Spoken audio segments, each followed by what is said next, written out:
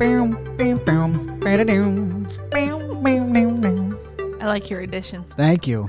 Welcome to the Rose Tinted Reels. Yep, that's our podcast. Rose Tinted Reels. We're rosy in our disposition and our memory of things. And I'm just reeling from that sentence. Sorry, it sounds like you're trying to do an Allison joke. I was. Did I succeed? No one laughed, so I guess so. Hey! Get a second. Oh, Allison. I had to use that really quick. I'm so proud of that. That's my new sound effect. And what's funny is that the laughing and Allison noises in the background, to peel a little bit of the curtain, that was from the recording, not Allison currently responding. No, see, I'll do it again. I take it a second. Oh, Allison. See, the laughter was canned, but it sounds so genuine. Every time I do it, it's going to be successful. Hopefully. So who are you? That's not important. I'm a man of many mysteries. You'll never unravel them all. Who are you, more importantly? Well, my name is Zachary Duncan. That's far from the truth. No. Because you're married now, right? So you're Zachary Krause. Yep, you married my husband. I married your husband? No sense does this make. I am your wife. So what is your correct name? My name is Allison Krause. So you're the country star. Yep. Or folks say, see, I don't know what she is. I've never heard one of her songs. I hear that one song called Whiskey Lullaby will make me cry, but that's not really setting the bar any sort of direction because I cry when the wind blows. So if you could just imagine what that song is like, try singing a snatch of it.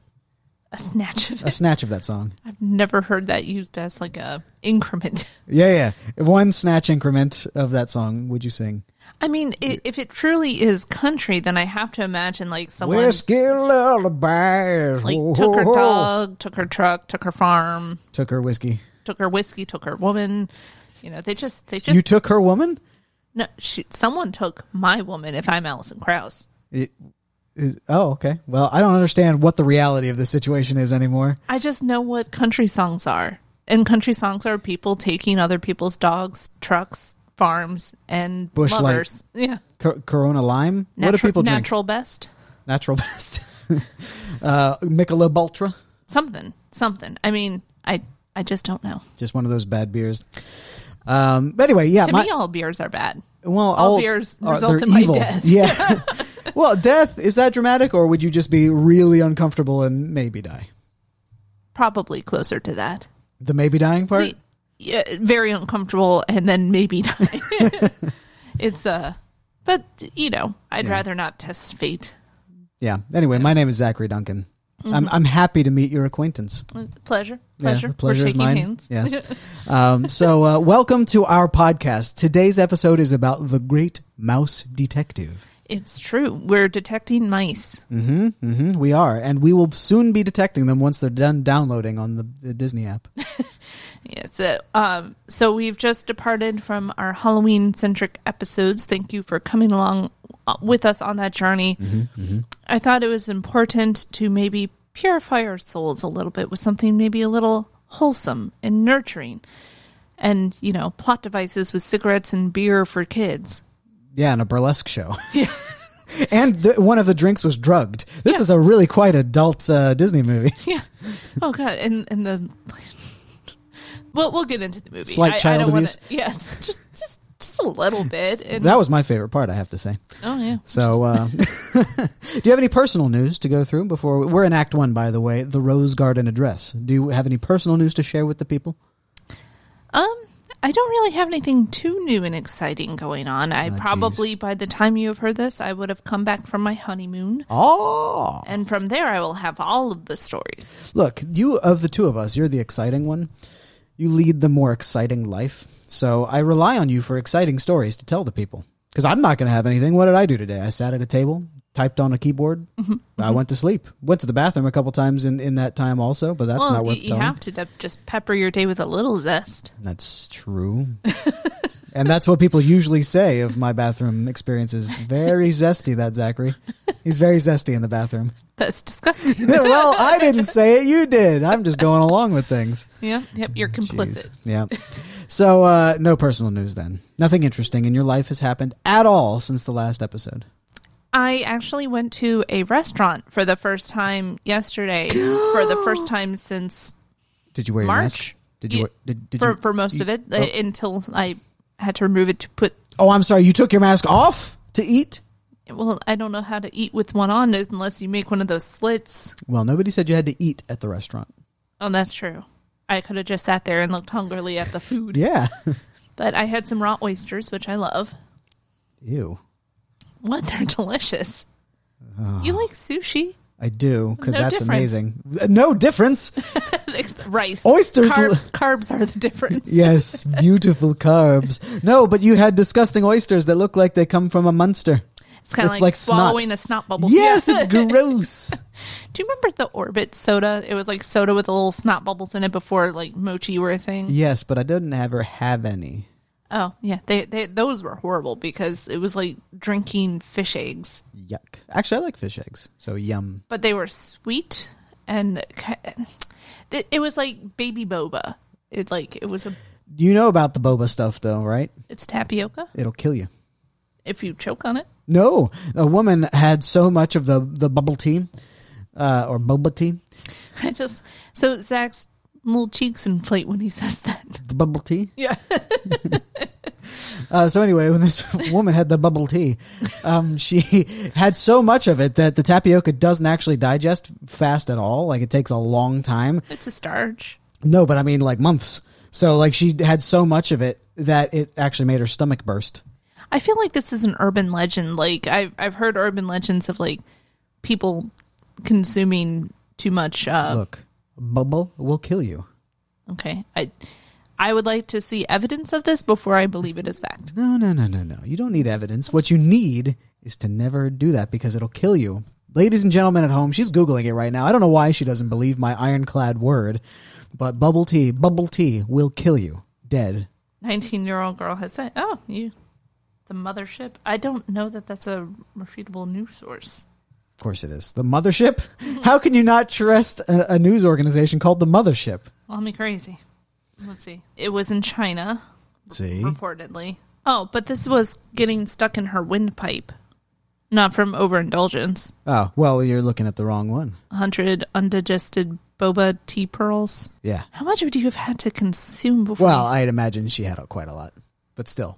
And what else did she eat or drink that it didn't process sooner? So she drank a little bit of cement. What of it? CT scan showed at least 100 undigested tapioca pearls known as boba in her stomach. According to the reports, the girl told her parents that she only drank one bubble tea drink in 5 days before she was taken to the hospital. Based on the scan test, doctors believed that the teen consumed much more than one drink and simply trying to avoid punishment from her parents. I mean, I will say... Who sneaks? She survived, though. All they did was give her laxatives, and it pushed itself out. Now that's. And I bet that looked like rabbit pellets. Now these guys don't know what they're talking about. She died in Okay. horrible agony. So let me tell you this. Do you wish that on the girl? No, but Have you it's ever the had truth. milk tea? Milk tea is delicious. Dude, oh my God. When I was in London with my mommy earlier in this year for my birthday, we bought a big pouch of milk tea, and I scarfed that stuff up. Oh my God, is that good? So I think she got me some for the trip back, and I went through it in like a day, and then she ordered me another one, and I went through that in like maybe 2 days. I love that stuff. Have you noticed that no matter what our conversation starts at, it ends with food? Yeah, but at least we haven't gotten to cheese. That's true. But don't get me started on cheese. Oh, that just reminds me. Oh my God, what? I- Cheesy movie you want me to watch? No, Ratatouille. Uh-huh. I needed to add that to the list. We could have a whole mouse-centric series of films. But, oh man. So my next piece of news is going to be relevant to what you just did. Okay. So this, in podcast news, you and I have decided that for every so often we get an exception or a golden buzzer. For an exceptional film. Exactly. And this allows us to watch something newer, because the general principle of this podcast is that we don't watch anything from 2000 and more recent. I keep trying to push it to 2005. I know. Every time you say it, it's 1 year later. Come on, 2006. No. So 2000 and later, we don't watch unless one of us presses our golden buzzer and allows this exceptional movie to sneak by. So you've already used yours for The Conjuring. Mm-hmm. How many golden buzzers do we get? Is it like over a certain amount of time? Yeah, so that's what I haven't quite decided. So I don't know. Would you think like over the course of 2 months, we get one golden buzzer each? What do you, the listeners, think? That might be a good test. Let us know on our socials. Let us know on the socials. Although there are like 5 episodes before this one comes out that I'm going to be releasing. So they're not going to hear this for like a year. Maybe I could add a post referencing, we will ask this in a podcast. In a year to come. But do tell us. We can also try to think of something. Yeah. So anyway, that's the general thing. So is Ratatouille going to be one of your golden buzzers? Because that's a newer movie. It is. But I was also planning on cooking us Ratatouille to enjoy for it. That sounds very enjoyable, I have to say. So I think you have to do a golden buzzer because I'm looking forward to that now. Yeah. It's a perfect autumnal dish. Autumnal. So you also have Pan's Labyrinth that you have to golden buzz. Well, that's also one that you want to watch. True, but I'm going to let you waste your golden buzzer on it. You remind me a lot of my sister. She would do things. It's like, yeah, I could, but I want you to expel whatever you have first. Yeah, I'm going to keep all my golden buzzers and let them build up. He's going to have like a little treasure trove under him, like a dragon. Although for the most part, I don't think I'm going to use any golden buzzers. I think it's just you that's going to use them because I want to do the old movies. The purpose of this podcast is basically so I can watch cool old movies that you recommend. And really, we've been stuck in the 80s. We have. Yeah. But we did a couple from 70s. We did Jaws and Sleuth. Anything else? We did Casablanca, which was a lot earlier than the 70s. Yeah. So, I mean, we branch out of the 80s, but that seems to... I didn't realize it was my wheelhouse. Yeah. Well, I guess it makes our logo, the 3D glasses, all the more relevant. It's true. Yeah. It's true. We just need to add some Tab Cola. I've never had Tab Cola. It's Diet Coke, basically. All right. Is it good? I mean, I don't like Coke, so... I've never had Tab Cola. Oh, okay. But I just know that it is a diet soda. I gotcha. Yeah, I don't know. One of these days, we actually need to have like an assortment of 80s things just around us for every episode. You're going to distract yourself with a Rubik's Cube. Exactly. You'll just hear like, crack, crack, crack, crack, crack. I've done it. All right. So and you would never know if he had or hadn't. Well, you'd probably blow me up. You'd probably accuse me of lying. It's true. Even if I had done it legitimately. Well, how would they know? Exactly. Do they trust me or do they trust you? you? Have to figure out which one of us to trust. You can trust me. I was right about the bubble tea, wasn't I? Well, you said she died. She did. No, she didn't. Well, according to that website. Find me evidence otherwise. We saw that somebody else had died from it getting lodged in the throat, and then that woman had a buildup in her stomach. Just cross those that two she stories. Pooped out. Yeah, just cross those two stories. Someone died. Okay. You're doing what Trump does, and it's making me angry. I'm learning from Trump. He's our president and our most wise counselor to the country. I think I just had an aneurysm. All right, let's move on. So, comments. Look, here's the section of the show where we'd be reading the most interesting comments that we found on the social medias. It's true. Did we have any comments on the social medias, Allison? We had some new likes and shares on our sweepstakes. That is lovely, and I love to hear about that, but no comments on the socials. I know. So, find us, man. Talk. Be part of the conversation on Facebook, Twitter, and Instagram at Rose Tinted Reels. We did have a comment. Oh my God, you made liars out of both of us just now. I know, I'm the worst. All right, so while you're doing that, I'll also go on to say that, look, we'll also read 5-star reviews on here. Anything that they say. If you leave a 5-star review on Apple Podcasts, we will read it here. So if you would like a venue to voice your displeasure at the low quality and just amateurism of this podcast, that's the way to do it. So go to Apple Podcasts, leave a 5-star review. We will only read it if it's 5 stars, but we will read everything it says. So our Princess Marty wrote to us on our Facebook page that Scream is his favorite scary movie, and he's so excited for the new Scream episode when that releases. So that'll have been the one right before this, or was that The Conjuring? So 2 before this. 2 before. So I think you'll like it, Princess Marty. I think you will. I think it'll tickle your fancy and your desire for some good Scream action.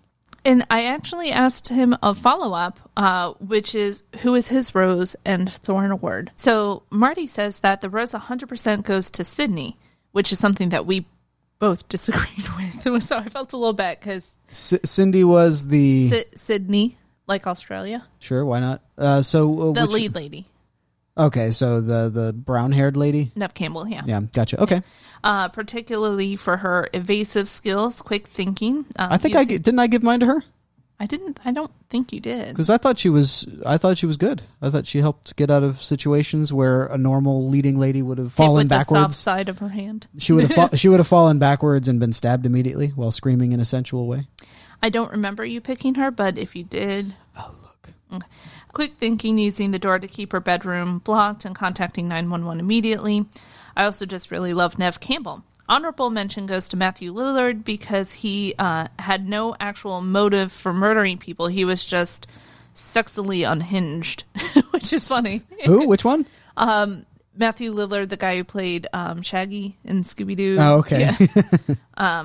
The thorn goes to Gail Weathers. I get that she's a bit of a plot device, almost like the Greek chorus giving us tidbits that maybe Sydney didn't pick the right guy. But other than that, I just didn't like her character, and the romance between her and Dewey is a bit contrived. Contrived, yes. Her desire or her interest in him, I thought was contrived. His desire and interest in her, I thought was not contrived, but just silly that it was reciprocated. Mm-hmm. But I just pulled up my screen paperwork, and I did give my rose to Sydney. Oh, for some reason, maybe I'm thinking of Kaya. Yeah, I think Kaya didn't. Yeah.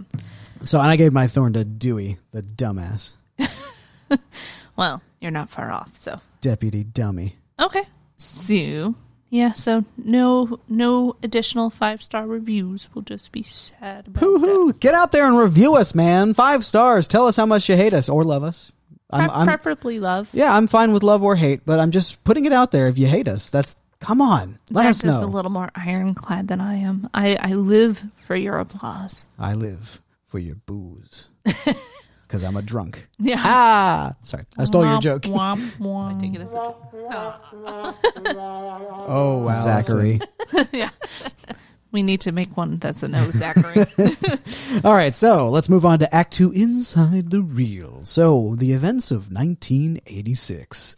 And it seems fitting that we're filling a gap because we had 87 and we had 85, so 86 is a good thing. I was really worried that we had already done this before, but... I had to double check. So it's funny that we both had to double check. So, films of 1986. We had, Top Gun, Crocodile Dundee. Oh, I love Crocodile Dundee. Platoon, The Karate Kid, Part 2. Oh, that's one that I need to add to the list is The Karate Kid. The Karate Kid, Part 2? Not 2, 1. Okay. So, you got your Karate Kid. And Star Trek 4, The Voyage Home. Aliens, Ruthless People. I've never heard of that. Mm-hmm. The Color of Money. Mm-hmm. The Money Pit. Money Pit's cute. Yeah, I haven't seen that one either. Or heard of it, probably. It's Tom Hanks and I forget who he plays opposite. Meg Ryan? No. Arnold Schwarzenegger? That would be a Jim very Carrey? fun movie. You're not helping. Adam Sandler? You're not helping. Adam West? Shelley Long. Shelley Long. Mm-hmm. Nope, never heard of this. So Shelley Long, you would know. She was Mrs. Brady in the Brady Bunch movie. I don't know if I saw the movie. I've seen some episodes of the show, but she was in Cheers. Who was she in Cheers? I've seen the first few episodes of Cheers. Diane Chambers? I don't remember anyone's name except for Mr. Cheer. She has an on-again, off-again relationship with Sam Malone. Sam Malone. By the way, I watched your video that you sent me the other day about the Watermelon guy. I love it so much. That was good. And then the guy that said, story time. Oh, yeah. I love story. He ambushed stories, people. But Watermelon will keep me warm. Why haven't they have done like a crossover with story time with watermelons? Watermelon. So, what do you have for events in 1986? Well, I'll start off with the sad one. Oh boy. Yeah, just to get it done is that that was the year that the Space Shuttle Challenger disintegrated in 73 seconds into its flight, leading to the death of all 7 members of the crew. Oh, that's just my noise of exasperation. You keep bringing depressing news. I did that the first couple episodes, and I decided people want an escape from the drudgery and the horrors of everyday life.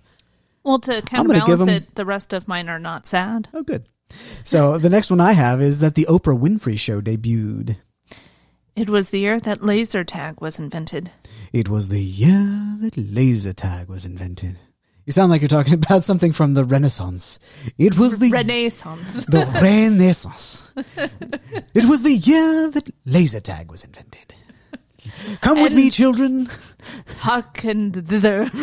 To the time where the pixies did roam and the lasers did tag. I want to go to this place.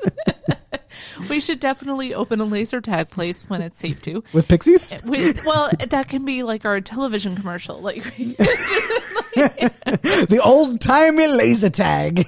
Ye old. Ye old laser. Oh, my God. How has that never been a thing? That's hilarious. Laser jousting. Laser jousts. That's perfect. This is amazing. All right, we're doing that. Patent pending. Patent pending. Nobody take this idea. This ours. Genius. All right, so mine next one is the first case of mad cow disease was discovered. Oh, jeez. I thought you said that I was the depressing. That's kind of funny. It's mad. Madness. Mad. Madam Mim. Oh, I love the Madam Mim. Ha. So, this was also the year Our Lord. that subsequently has just devastated my life because American Girl dolls were invented that year. American Girl dolls. Are these... Hang on. Don't say anything. Are these dolls that are like... are they plasticky on the face? So they are historic-looking dolls. And you can like change their clothes and such. Mm-hmm. They're about the size of a Chucky doll, maybe? Yeah, Okay. exactly. Yeah. They're ludicrously expensive, like prohibitively, but they're just really creepy, and their eyes move. So they're expensive and they're creepy. I can't see why people wouldn't buy these in large numbers. They do. Not everyone finds them creepy. I know that I'm a unique person. I had a Felicity doll who was a colonial girl. So I'll give you a little piece of historical knowledge here that I just found out about. Did you know that wedding dresses before, I think, World War II were not always white? Huh. I mean, that checks out. White usually had like a religious connotation of purity, so... Yeah. It was, I think it was more of a rich status thing to have a white dress, but even royals would sometimes wear red in their wedding dresses or have an entirely red dress. And I believe in Japan and Korea, red is also commonly worn for weddings. Yeah, I think we should go back to this time. I think white's boring. I don't Gothic weddings. I don't care to wear red. I would not mind wearing other colors, but you want to be a Disney princess. I do. One of the things when I went wedding dress shopping was I wanted to look like a cupcake, and I hope I won't disappoint with that. So are you going to do like a yellow, talking about Belle from Beauty and the Beast? No, my dress is kind of more white ivory. So talking Cinderella, but she had hints of blue.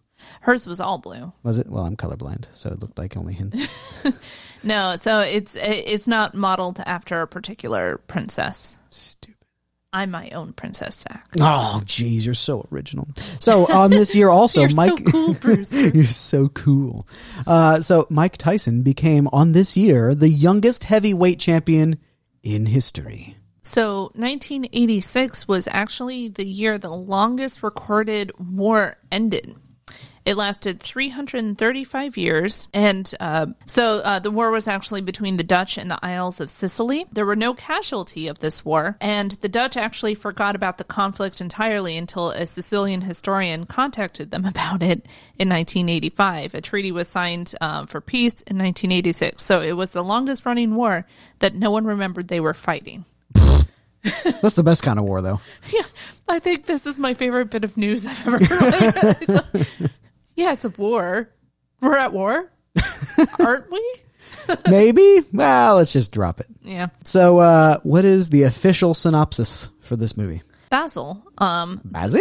the rodent Sherlock Holmes, investigates the kidnapping of a toy maker and uncovers its link to his arch enemy, Professor Rattigan. Professor Rattigan! So, I'm not going to be able to get through this movie without saying Basil, like Sybil from Fawlty Towers. You do what you gotta do to get through it, man.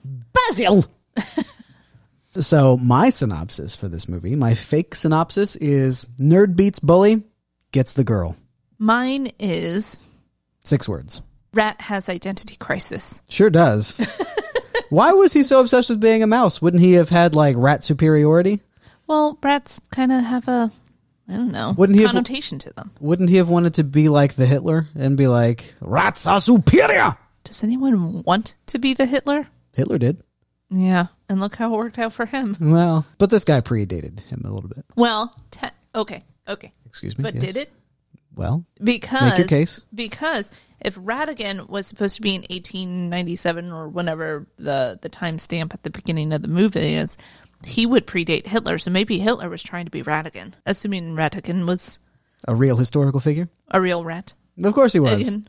All right, so let's get to some trivia about this here movie. Let's do it. All right, you want to start us off? Sure. So there was a lot of double dipping with the actors. Barry Ingham voices both Basil and the unlucky Bartholomew. And interestingly, that makes 2 out of the 3 characters in the movie that actually call Ratigan a rat, the other being Olivia, and one of the 2 that live to tell the tale. Yeah, the other poor drunken rat. Oh, I know, poor Bartholomew. Fed to what was the name of that fat little cat? Felicia. I don't remember hearing Felicia. All right. Val Betton voiced both Dr. David Q. Dawson and one of the Ratigan thugs. Surprisingly, Candy Candido voices both Fidget and one of the bar patrons. I think I'd read that, yeah. Yeah, he does, actually, because his voice for Fidget is sped up. Mm-hmm. So it pitches his voice up and speeds it up a little bit, but his authentic voice is heard in the bar. So all I know is, how hard would that be to be on your... Like, he really gravels it up as Fidget. So I don't... Well, again, they digitally did some stuff to make him faster, but I don't know what his... I guess his regular voice is the way it sounded in the pub. So, I mean, does it hurt him to do it that way, or is that just how he speaks? Or is he like that dude from... I only know him from Independence Day. The guy... He talks like this, David. Harvey Feinstein. David. Yeah. Yeah, it's ridiculous. It sounds like it makes my eyes water listening to him talk. Because it sounds like he's swallowing hot gravel. Yeah, it hurts me to listen to him. Yeah. But I guess it feels all right for him. I don't know. Yeah, I mean, it could just be his natural registry. Everyone has a unique voice. Yeah, but that's more than just a register. That's yeah. I just he's talking like Corey Taylor sings. And that's not healthy. It can't be. Yeah, I don't know. I don't know. So all I know is that he is a big voice actor, and so he's done a lot of cartoons, and I think he always kind of has that similar registry. He also kind of looks like Salvador Dali. I don't know if you saw his picture. I don't know that I know what Salvador Dali looks like. Oh, but yeah, Candy Candido did a lot of voice acting for cartoons. You know, I do remember his voice in Peter Pan because he was the chief of the Indians, which has, now one of the biggest, now known to be racist songs. And then he was also one of the henchmen in Sleeping Beauty, so I think he did work a lot with Disney. I haven't seen Sleeping Beauty or Snow White. The original cartoons? Yeah, I've seen them, just not since I was a kid. Oh, okay. I don't really remember them. I love them, but they were my formative movies. Yeah, me too. I used to watch Little Mermaid on repeat. I love the French chef, La Poisson. Which also... racist against the French, but they deserve it, let's be honest. Because they're a little spiky in French sometimes. A little bit fucking French. Again, that's a Eddie Izzard quote. We're not being... Although I am personally, I say the French can, kick rocks? Yeah. The way you said it, like the way you were making faces, so I was just trying to help you get there. Thank you. Yeah. All right, so my next piece of trivia is that this was one of the few Disney movies to take place entirely at night. There are no scenes that take place during the day at any point in the movie. Yeah, that's interesting because I didn't pay attention to that before, but absolutely. Yeah, I mean, the same thing. I watched the whole movie, and it should have been obvious, but I never really realized that there was absolutely not one scene in the daytime. But they made sure to get that London fog in there. They sure did. The Rube Goldberg device that Ratigan sets up to assassinate Basil and... Basil and Dawson. It was a nod to the famous Vincent Price role in The Abominable Dr. Phoebes. Oh, that's interesting. So when Fidget screams off screen as he's being fed to Felicia, it's not actually Candy Candito screaming. Instead, it's an unused sound effect for the Haunted Mansion ride. Interesting, because that's my favorite ride at Disney. So how do you like that? That's a pretty good piece of trivia. I like it. Yeah. Vincent Price would go on to say that Ratigan was his favorite film role of all time. What? Yeah. and was especially thrilled to have 2 songs written specifically for him. That's weird. Vincent Price was kind of a weird dude. I love him, but he was kind of a odd duck, and I love that about him. Like that's and it would have been less weird if he had said that about a movie that was more weird. This movie wasn't weird enough, which makes it weird. So this movie was one of his last 5 films before he passed, unfortunately. Yeah. And his last film was Edward Scissorhands, and again, played a weird dude. I love Edward Scissorhands. So John Cleese and Patrick Stewart were both original choices for the role of Basil, which would have been amazing. Honestly, I love Patrick Stewart, but I think John Cleese would have been perfect. See, I see John Cleese as a better Dawson. He would be but he doesn't, peppery, more feisty Dawson. Yeah, he wouldn't stand up. Like the role written for Dawson is not feisty enough for John Cleese. Yeah. I just, him, especially the role that Basil was, it wasn't really Sherlock Holmes. Like it was kind of, but he got more fed up and more like he was affected by people making fun of him and stuff like that, which isn't very Sherlock-y. Like Sherlock wouldn't care. And he would just continue to think about other things. He would be unaffected by it. See, this was something that I was very curious because you have a deeper knowledge of Sherlock than I do. Yeah. So, I mean, obviously, they're not going to show him smoking opiates or anything like that. But no, but they did have drugs and alcohol in the movie. He could have done at least one of those. He could have done. Yeah. No, but I think the role that Basil was kind of Sherlock and kind of a new thing, which was getting more fed up and frustrated and stuff like that, which I think would have been perfect for John Cleese. Mm-hmm. I think he would have been amazing. I do love his voice. Disney missed a trick on that one, in my opinion.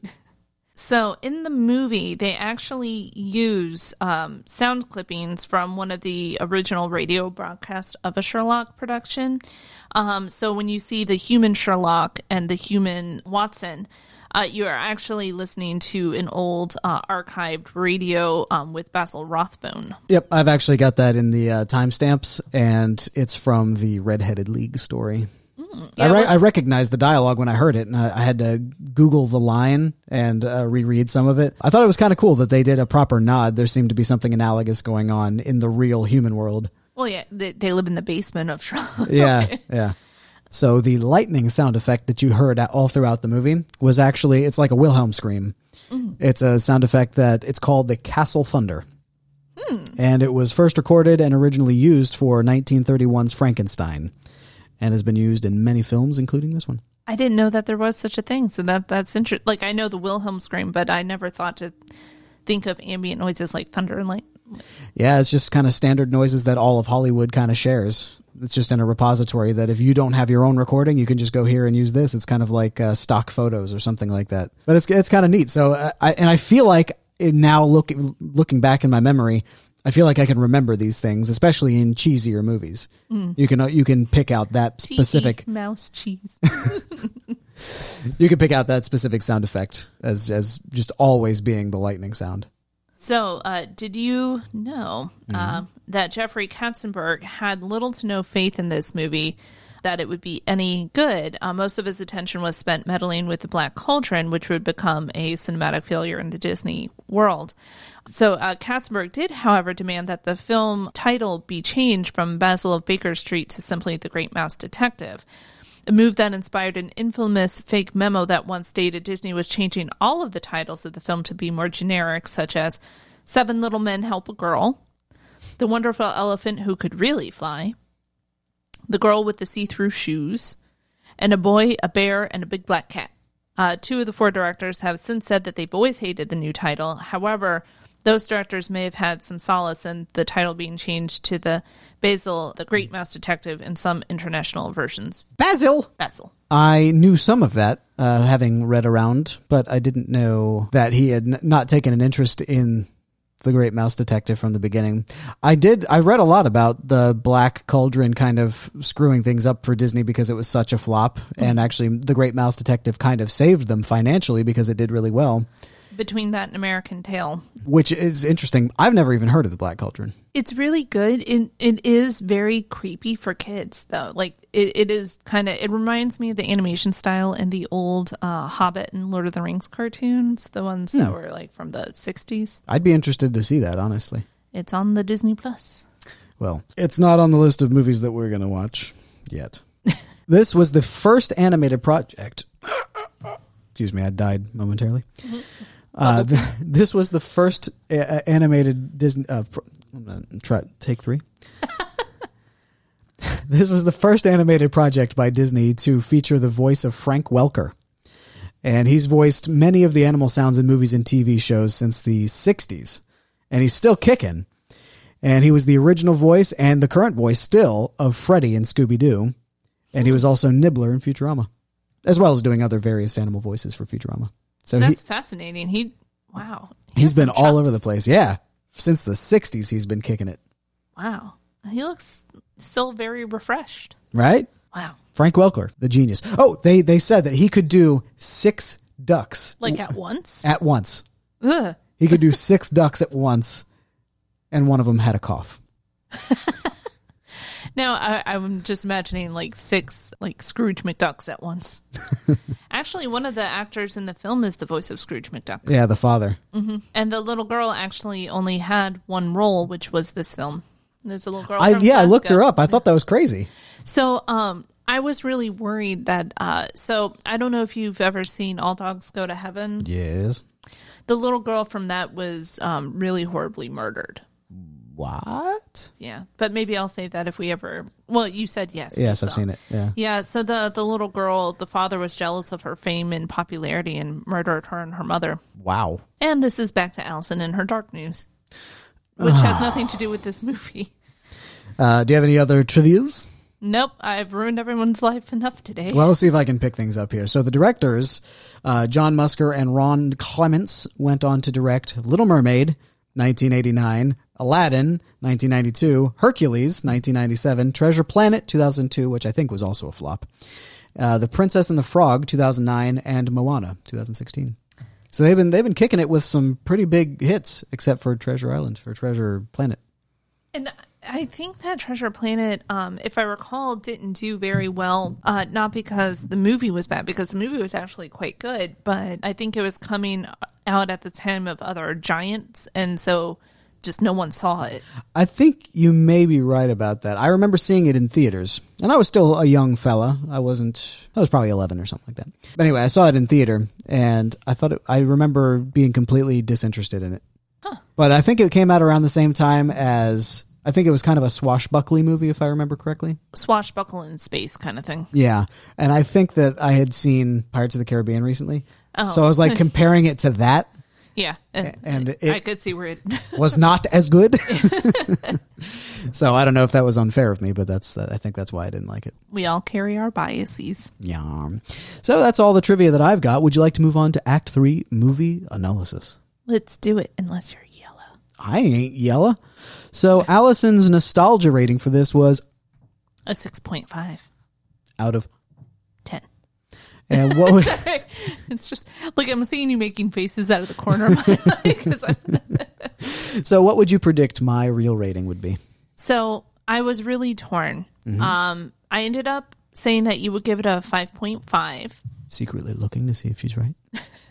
Am I? I'm not telling you. Oh, meaning the answer to that. I thought you were looking up what I said last time. Oh, no.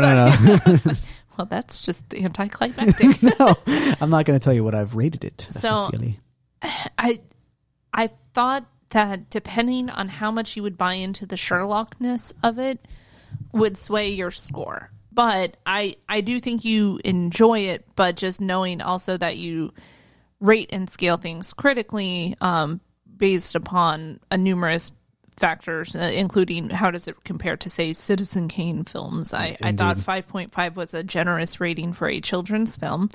However, I think that maybe I'm hoping you liked it enough that the score bumps up a little bit. So on a related note, I would actually like to watch Citizen Kane. I don't know if you are totally into seeing it again, but I think that would be perfect because I'm not sure I would rate it very highly. So I'm one of the people that recognize what it's done for cinema. Yeah. But I just didn't like it. Yeah, and so I 3 boobless hours later. Yeah, and I kind of feel like I think I'll have a similar opinion of it. I don't know, but I'd like to see it. So maybe I would. Citizen Kane would also be, a 2. It's definitely something for you to watch, like on my own time. Well, no, it's an important film in cinematic history. It falls into the classic films I'd like you to watch. That would be one that I would like to invite my friend Matt here, because I think you have a lot of interesting factoids for you. Because he's the one who wrote dissertations on Kubrick. And did he come out of the other end with respect for Kubrick? Oh, he loves it. Like 2001: A Space All right, Odyssey. so he's my companion. When we have Chris come back on and he's going to bring his friend, You need an expert, yeah. yeah, I need to bring on. Would you say his name was Matt? Matt. So I need to bring this Matt Fontaine character. He'll be my got bulldog. He'll be my bulldog. When Chris is bringing his bulldog, I'll bring my bulldog. Yeah. Yeah. Yeah. And I'll just sit here like, I wish I could moderate this. You will be the moderator. You'll have to calm both of us down. Back the bulldogs off. Vice President, your time is up. I didn't watch any of the vice president stuff. I watched like 30 seconds of the presidential thing, saw both of them call each other a racist and interrupt each other, and I was just like, this is... I had anxiety from watching it. This is not dignified. All right, so let's get into the timestamps of it all. Let's watch this movie. Let's do it. The Great Mouseketeer. I love the music in this movie. It's quite music-y, isn't it? So You didn't say it was good. So there is music. quite music. Yeah. Much wow. Maybe we should have a musical rating for scores, soundtracks, things like that. Yeah. I would like to do that because I get so into the music of film. So, like Amelie, I will listen to that soundtrack all the time. All right, so we're pushing into a shot of a foggy London street. Horses in a carriage going gracefully by as a newspaper strewn across a wet, paved, slabbed stone street-sided walk. Cobbled. That's the one. And a small little mouse window with a nice, warm, glowing fire. And the name Flavisham. Flabby pockets? Yes. I haven't given you Whatever. your present yet. What is it? What is it? No, close your eyes. Close your eyes. Oh, no. Och. You're peeking now.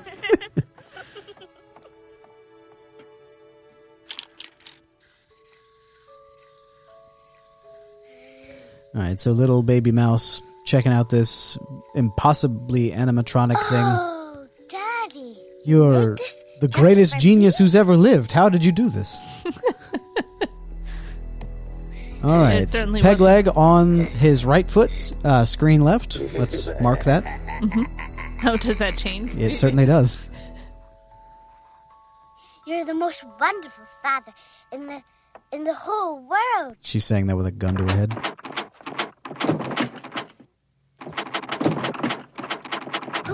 All right, there's a little peg leg bat trying to get in the door here. I don't know. Ach, I'm Scottish. Stay Ach. in here and don't come out. I like how earlier you called it passable Scottish.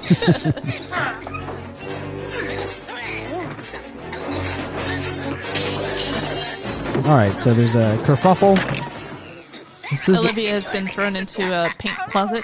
the violence, especially the music helping along the violence and stuff in this movie, is quite jarring. Even as an adult, I'm trying to remember as a child. I'm sure I would have been, Upset. yeah, very startled and scared. Daddy, why isn't she Scottish? She is. She's from Glasgow. Doesn't sound Scottish. Well, Glasgow, maybe because of its proximity to England, is a little more softened than a Highlander. Glasgow. So how far are we in here? Skipping out like the credit sequence and the Disney logo and stuff like that. It's probably like 45 seconds in. And we have already seen and broken a family. That's very much a Disney thing to do. In the first 45 seconds, that's quick. Did you ever see Finding Nemo? Of course I did. Yeah, do you remember the first scene where the mom gets eaten by a barracuda or a shark? It's been so long, I forgot. Was it really seriously the first scene? Yeah. Like, it is absolutely the first scene. And Nemo is the only surviving fish egg. All his brothers and sisters got gobbled up. All right, well, that's slightly different because the rest of the movie is not about finding the mom who was eaten. It was finding the child. The father's trying to find the child.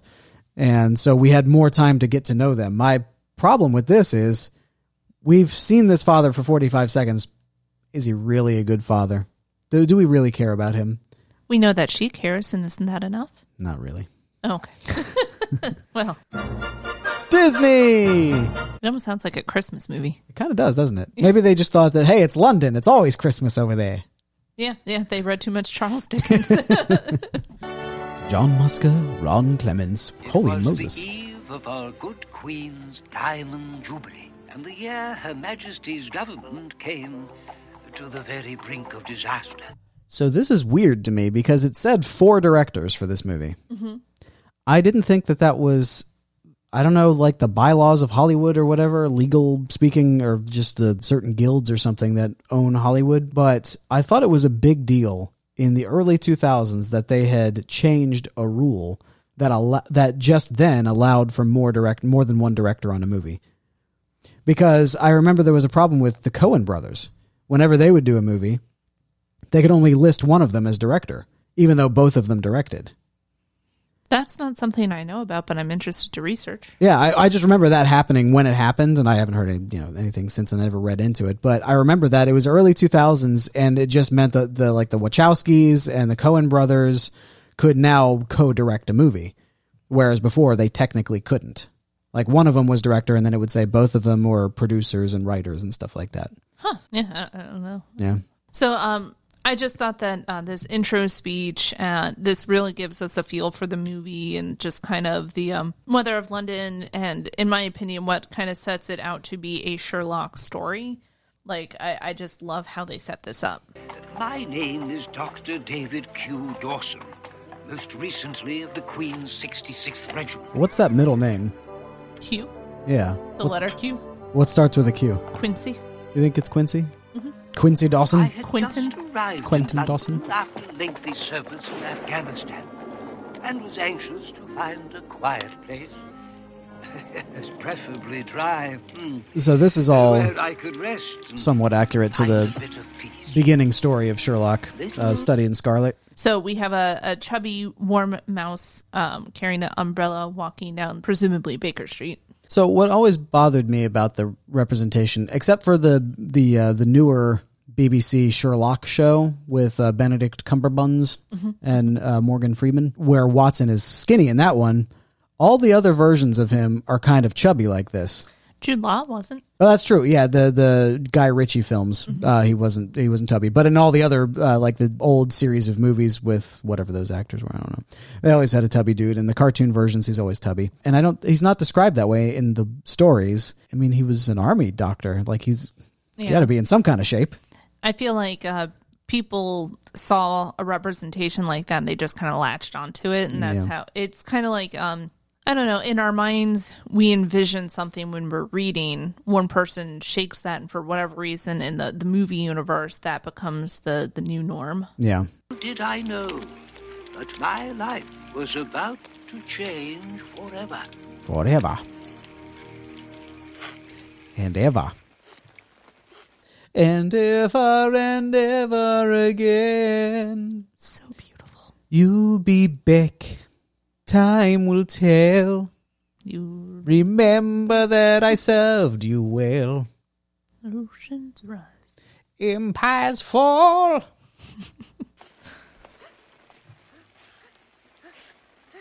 He's looking around. He's in an alleyway. There's an old woman's boot. Boot. Oh, I hadn't noticed that it was a woman's that has a big old heel on it. Oh, my. He sees a crying young Olivia Flavisham sitting all right, on my dear? cod liver pills. Flabby Patty? Oh, come now, come. Here, here. Sherlock Now, you're Basil right. keeps getting her name wrong in this. I'm just Oh, telling you yeah, that. no. I love that choice, too, because he can't be bothered to care. Oh, that's better. No, No. tell me, what's troubling you, my dear? See, and I think that's funny. That's a nice addition to the character of a Sherlock-y person. But I don't remember Sherlock ever doing something like that in the stories. Like getting someone's name wrong, especially consistently like that. I feel like he would do that to antagonize someone. Like if he knew it would antagonize him to serve his purpose. I guess. But you're like also if he were the doing expert. if he were doing it in a character, maybe. But like in the stories, I'm saying, like the movies and shows and stuff like that, it's different. Like he seems a little bit more antagonistic like that. In the stories, I don't really remember him being that way. I think my favorite was the Hounds of Baskerville. That's a very good one, yeah. I've certainly read most of all the Sherlock stories, so there may be some things that he's done in the one that I haven't read. But yeah, that doesn't seem like the Sherlock character that I know from the books. All right, so here we've got Basil. And So I was just talking Elementary, my dear Dawson. gun in a children's cartoon.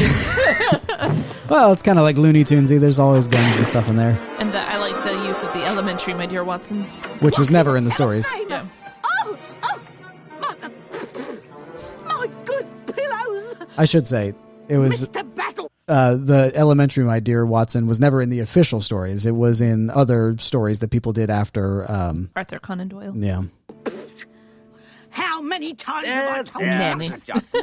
Quite all right. I believe I smell some of those delightful cheese crumpets of yours. Crumpets. Why did you fetch our guests some? But I Now, No. I know that bullet's here somewhere. I love how annoyed he is Thank that you. she had. I know. Flaversham. Olivia Flaversham. Whatever. Yeah, Yes, whatever. but you don't understand.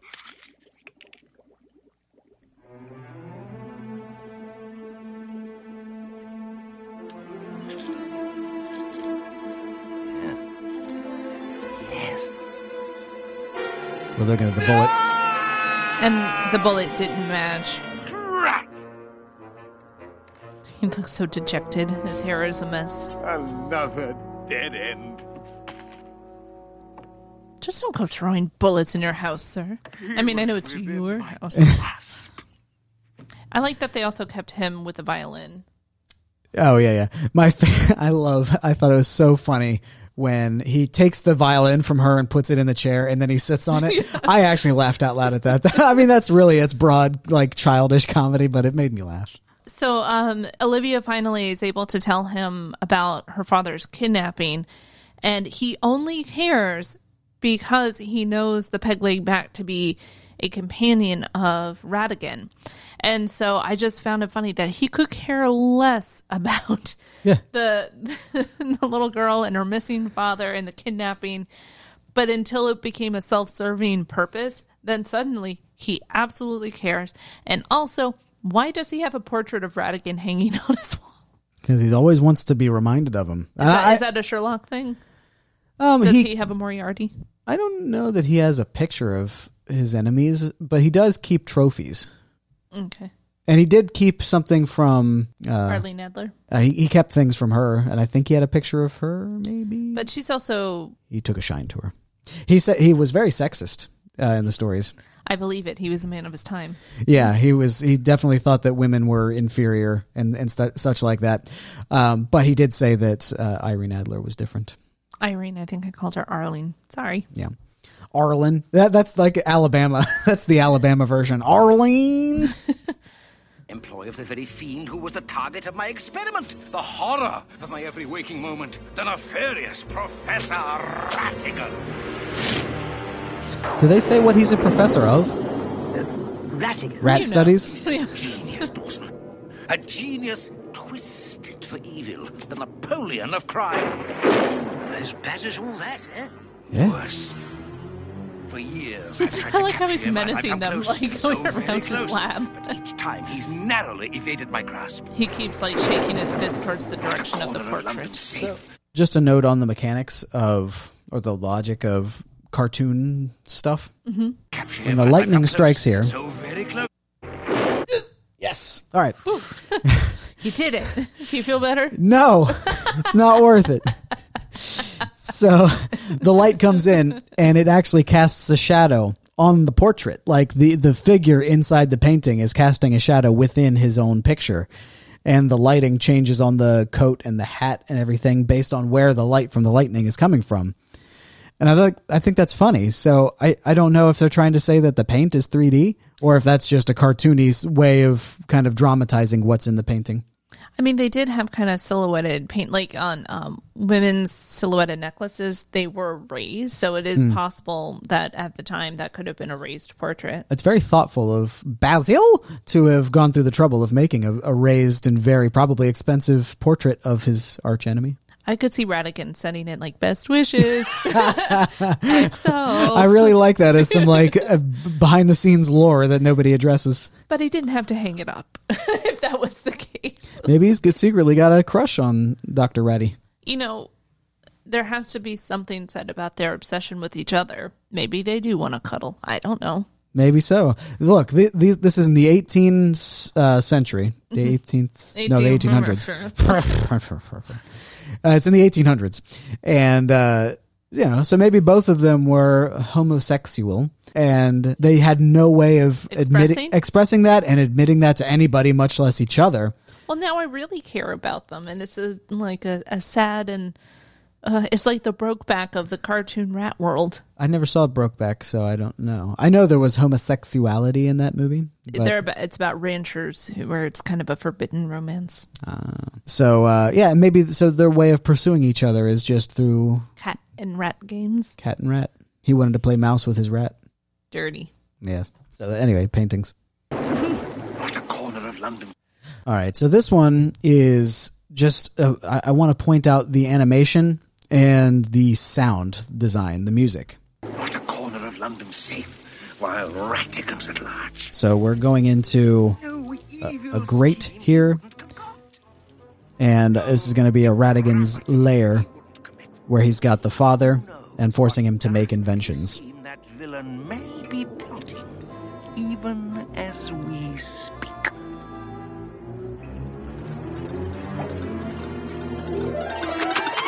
So here's like this shadow of a robot just jiggling around. But the music is just so... It's kind of manic. It's so manic. And the animation is manic. Like that's... And here we are with smoking in a children's movie. An ingenious scheme, eh, Flabbersoon? So people are smoking cigarettes, which is fine for Ratigan, because apparently... He's a villain. Cigarettes were invented at this point, but they were all hand-rolled and very expensive. So Ratigan having them is fine, but there are some common people in this movie that also smoke cigarettes where that is unrealistic.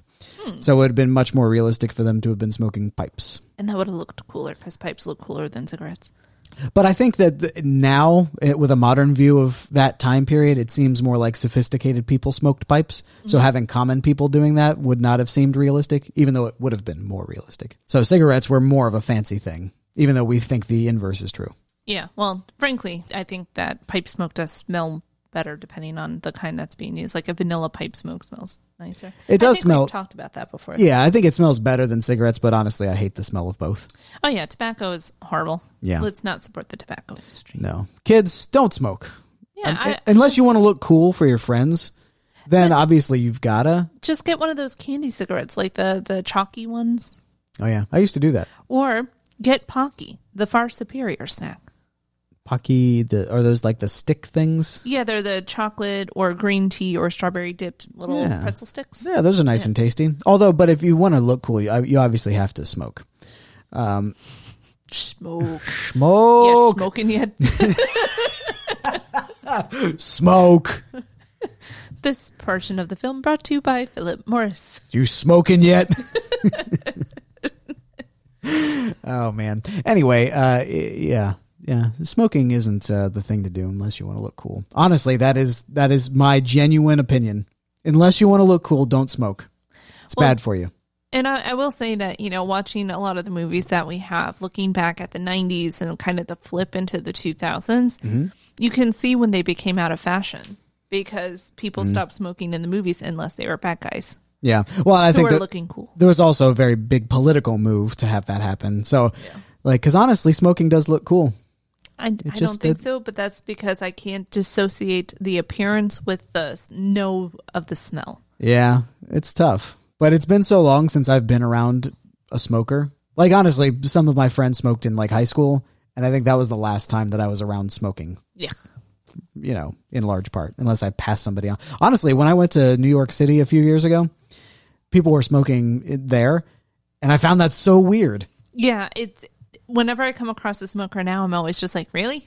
Really? I know. It is actually kind of surprising when you come across a smoker these days. Yeah. They're kind of like kept to the dark corners of places. Where they belong. Well. Who was it? Was it Eddie Izzard that equated smoking with racism? Who's like, they should treat racism like smokers.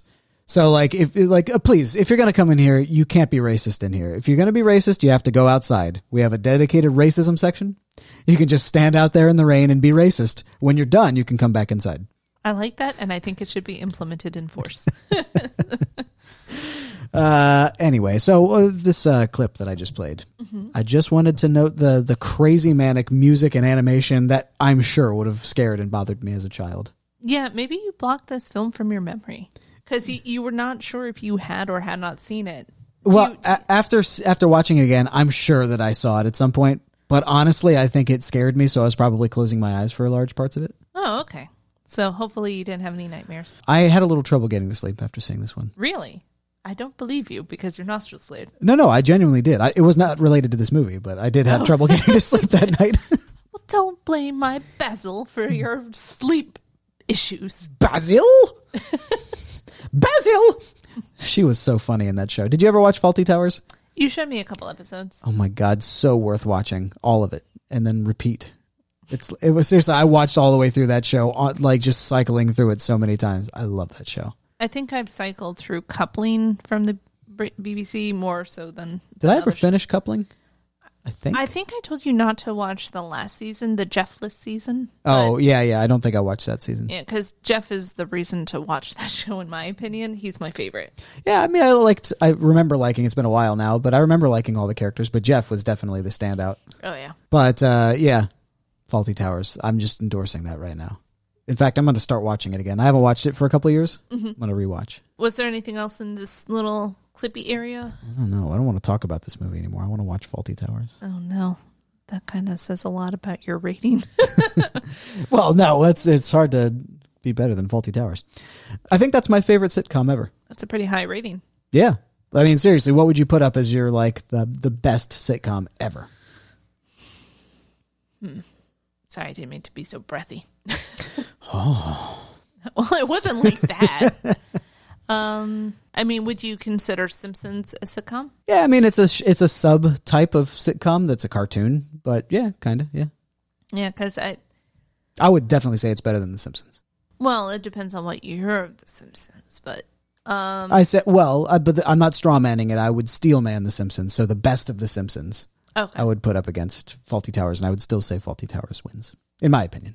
Yeah, it just Fawlty Towers was not something that I ever just sat down and watched until I knew you, and so for me, the longevity of watching The Simpsons has lasted longer. So that wasn't a sentence. Could have been, not a good one. Look, it made some kind of sense. You came with me. Yeah, I would judge myself later while listening to this, hearing that sentence. I was like, "What the hell were you on about?" So anyway, we need to have some Fawlty Towers nights or something because I need to get you to see the whole thing. Maybe we can have those as like supplemental episodes, like little buffer fun things. I'm so excited. I'm going to hold us to it. We're going to do it. Okay. All right. My friends. So this is about his friends. And everybody's got to have a friend. I'm just curious. So this whole movie is made up of mices. And, of course, Ratigan is a rat boy who doesn't want to admit it for some reason. I just don't understand. And they have one lizard that hangs out. That's what my timestamp is about. What's up with the flippin' lizard? He actually makes an appearance in Alice in Wonderland, too, that same lizard. Bill the lizard. Does he? Yeah. That's so interesting. All right, so I think... We are about to embark on the most odious, the most evil, the most diabolical scheme of my illustrious career. A crime to top all crimes. A crime that will live in infamy.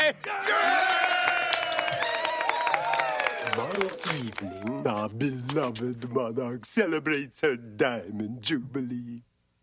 And with the enthusiastic help of our good friend, Mr. Flavisham, it promises to be a night she will never forget.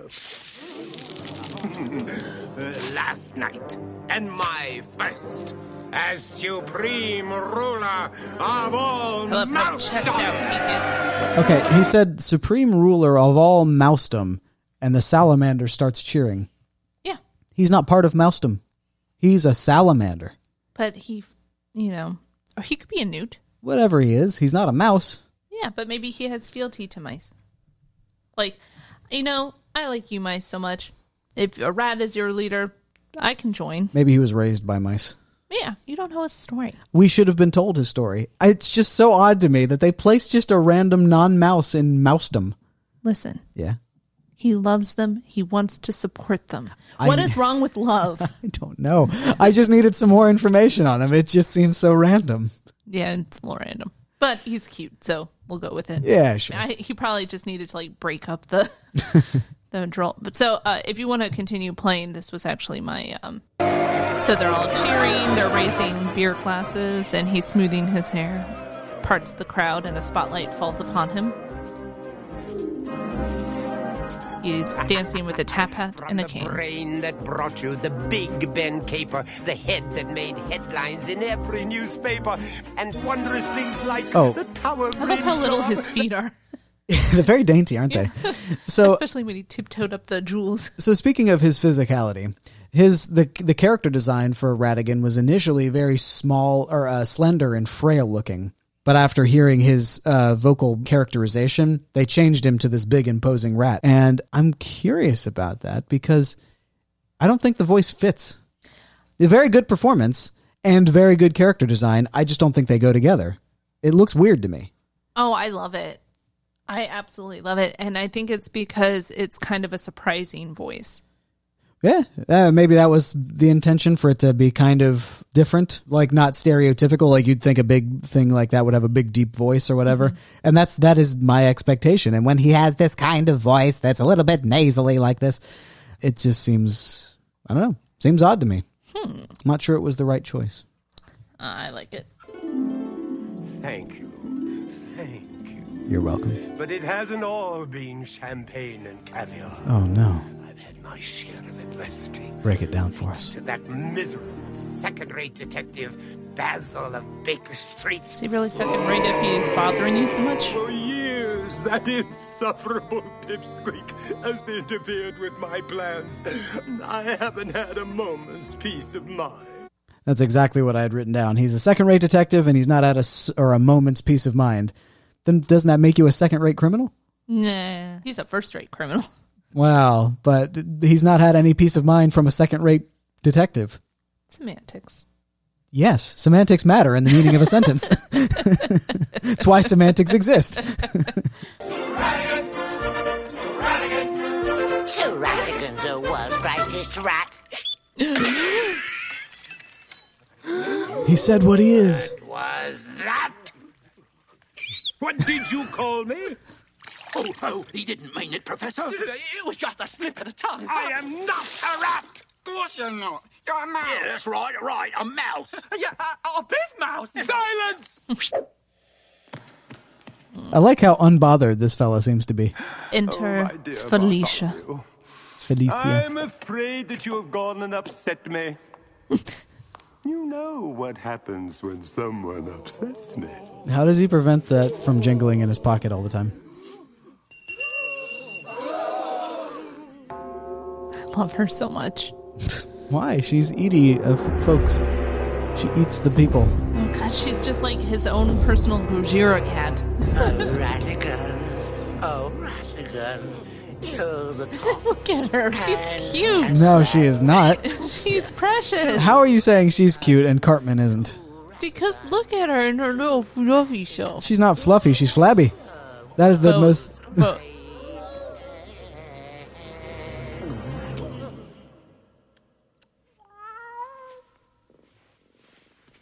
Hats off for lost friends. Oh, Felicia, my precious, See, my Felicia. baby. Did Daddy's little honey bun enjoy her tasty treat? I trust there will be no further interruption. And now, as you were singing... Even louder! No one can doubt what we know. Why did the second tier criminals have no teeth? Like they were missing teeth? I think that was a cartoony convention. So when someone's like overly excited, it shows them with Wide more teeth. gaps. Yeah.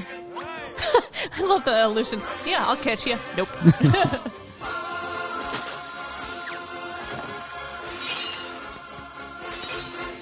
So for the Sims fans out there, one of the mice was holding jewels and stuff around him, and he had a diamond-shaped thing above his head that was a plumb bob from the Sims, or at least looked like one.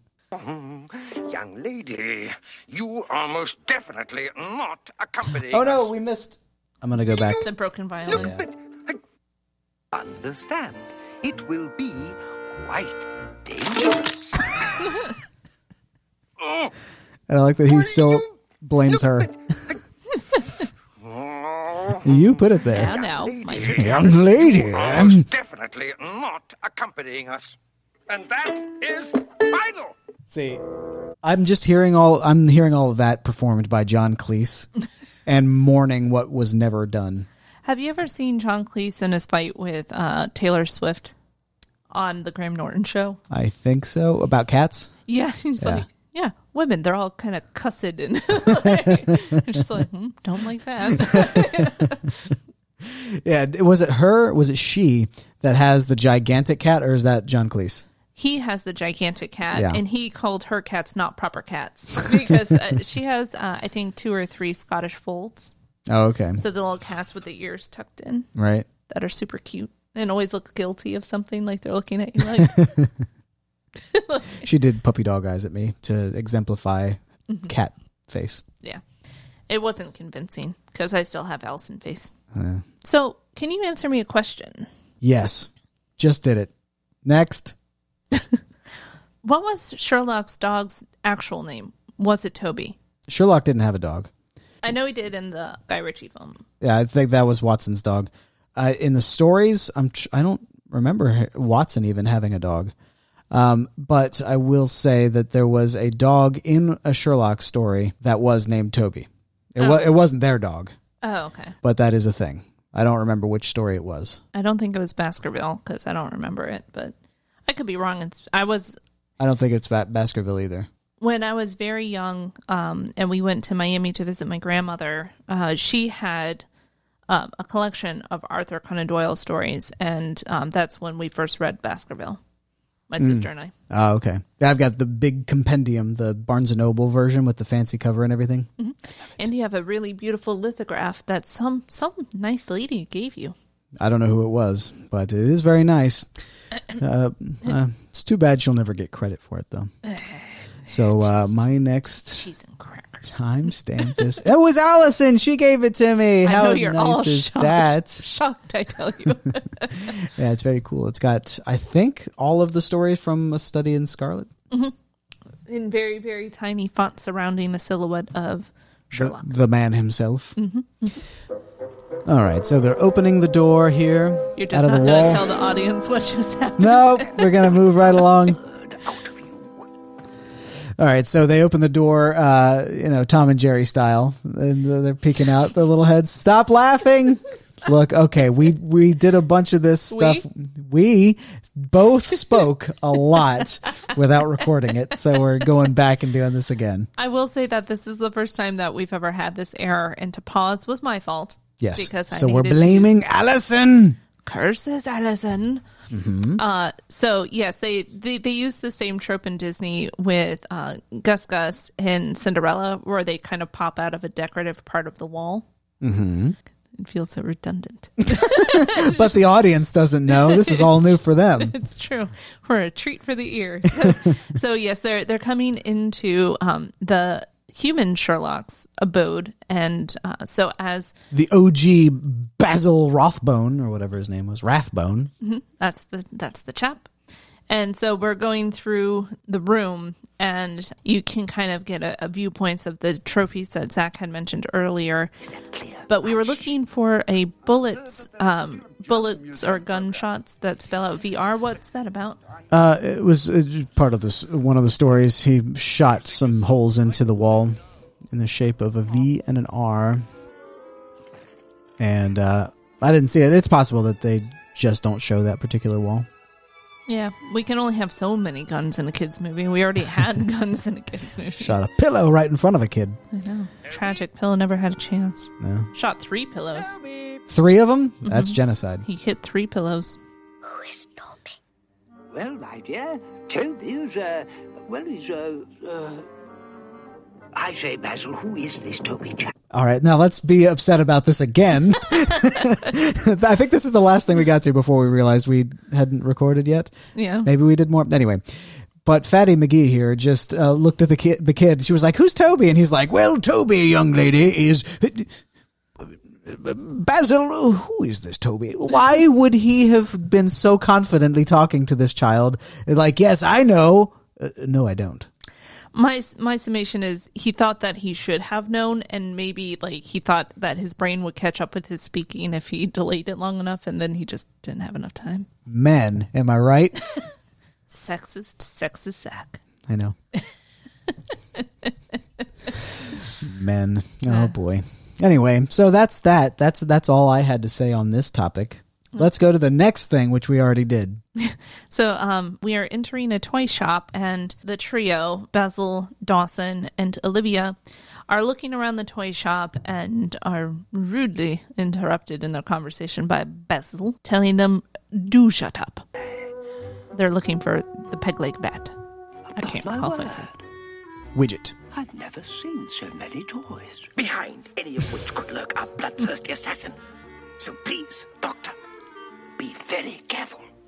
You could tell he wanted to say "do shut up," but I also noticed that he gave them the point as he was slowly slinking away. My next timestamp is a nod to one of our other episodes, and I want to see if you can get the same feel I did, or if it resonated to you in the same way. These toys.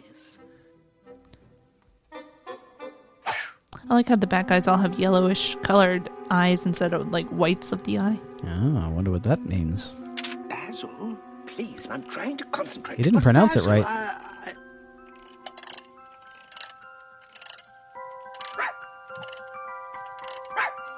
Yes, sleuth. Yeah. I think some of this, like that noise, maybe it can kind of. Maybe. But yeah, this but absolutely reminds me of Sleuth. Especially with the just cacophony of like all of the machines going at once. Sounds a lot like the ending to Sleuth. And then the laughing guy. Sounds... Dumbo! Aw. He looks weird. Well, it's fake Dumbo. Yeah. Unlicensed Dumbo. Oh, she's looking under the covers and... Oh, God. I think that did terrify me when I was a kid, thinking about it. Like the... Go to the side, you idiot. Oh, you... Again, go to the side, you idiot. No. The side, I say. The broken creepy, face there. It is creepy, super creepy for kids. Why do they have so many violent toys?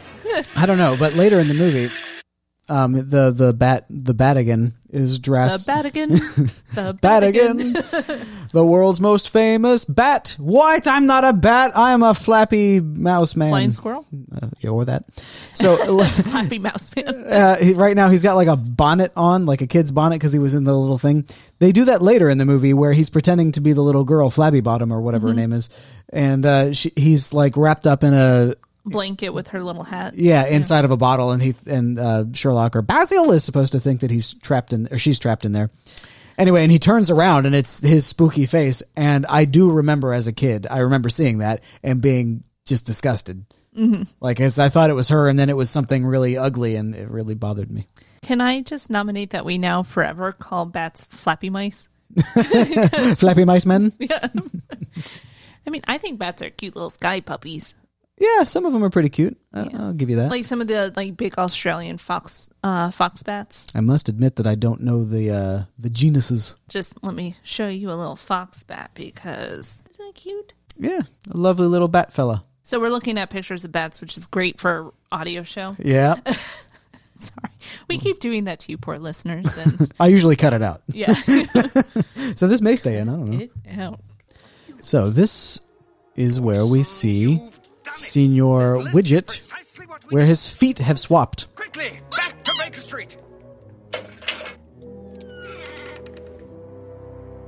Mr. Flabbertrap. So we've got Mr. Ratty fella coming into the father, working on some weird gizmo robot fella. Allow me to present your charming daughter, Olivia. Father! So, I've just paused it. So for the entire movie, the bat's leg has been on his right, but screen left. Now in this scene, she's about to stomp his foot, and I'm pretty sure that's why they swapped the sides. His peg is now on his left, screen right. Why wouldn't they just make the door on the other side in the edit? Like, I don't know. Or just, it's a cartoon. She can reach over him and stomp his other foot. Yeah. The other side of him. I don't know why they did that. Maybe it was a mistake. I'm not sure. Where's our continuity person? Or maybe that they did flip it. Maybe we should pay attention to her scarf, the way that it's hanging, or something about her that's not like symmetrical. Where her hat hangs, because it some- always hangs to kind of one side. Yeah. So we should pay attention. Maybe they flipped the whole scene for some reason. Maybe they thought that it looked better if they were looking. Maybe it was an eye line thing. Maybe they animated it all one way, but they thought the eye lines didn't quite match up, so they flipped it. I'm not sure. But his foot is on the total wrong side. Oh, my foot, my only foot. My only foot. I thought I'd never find you. Oh, there, my Ben. I'm all right. My wee I Ben. was so worried about my little Gettle. Gettle. Oh, how sweet. Oh, I just love tearful reunions. Now, come along, my dear. Oh, please. Please. Olivia! Father. Oh, please, Professor. No. Fidget will take good care of her. That is, as long as we have no further delays. Yes, I'll finish it. Oh, just don't hurt my daughter. Look, if this Scottish father fellow was such a genius, why didn't he make an invention that looked like it was going to do what Dr. Ratfellow told him he wanted to have happen, but didn't? He It had would just blow up in his face. extremely limited time. Come on, he's a genius. He should have been able to do it. Genius. Genius. Did he design the trap at the end that was supposed to kill Basil and Dawson's Creek? No, we are led to believe that was a Radigan original. Ah, so Radigan is also quite the engineer. Why isn't he doing these things? Why did he need to hire a fella? Just because you're an engineer doesn't mean that you understand robotics. Yes, it does. No, it doesn't. Oh, all right. There's different kinds of engineers. I know, I'm a software engineer. I was joking. Why don't you build a robot? Fine, I will. I'll make a ton of robots.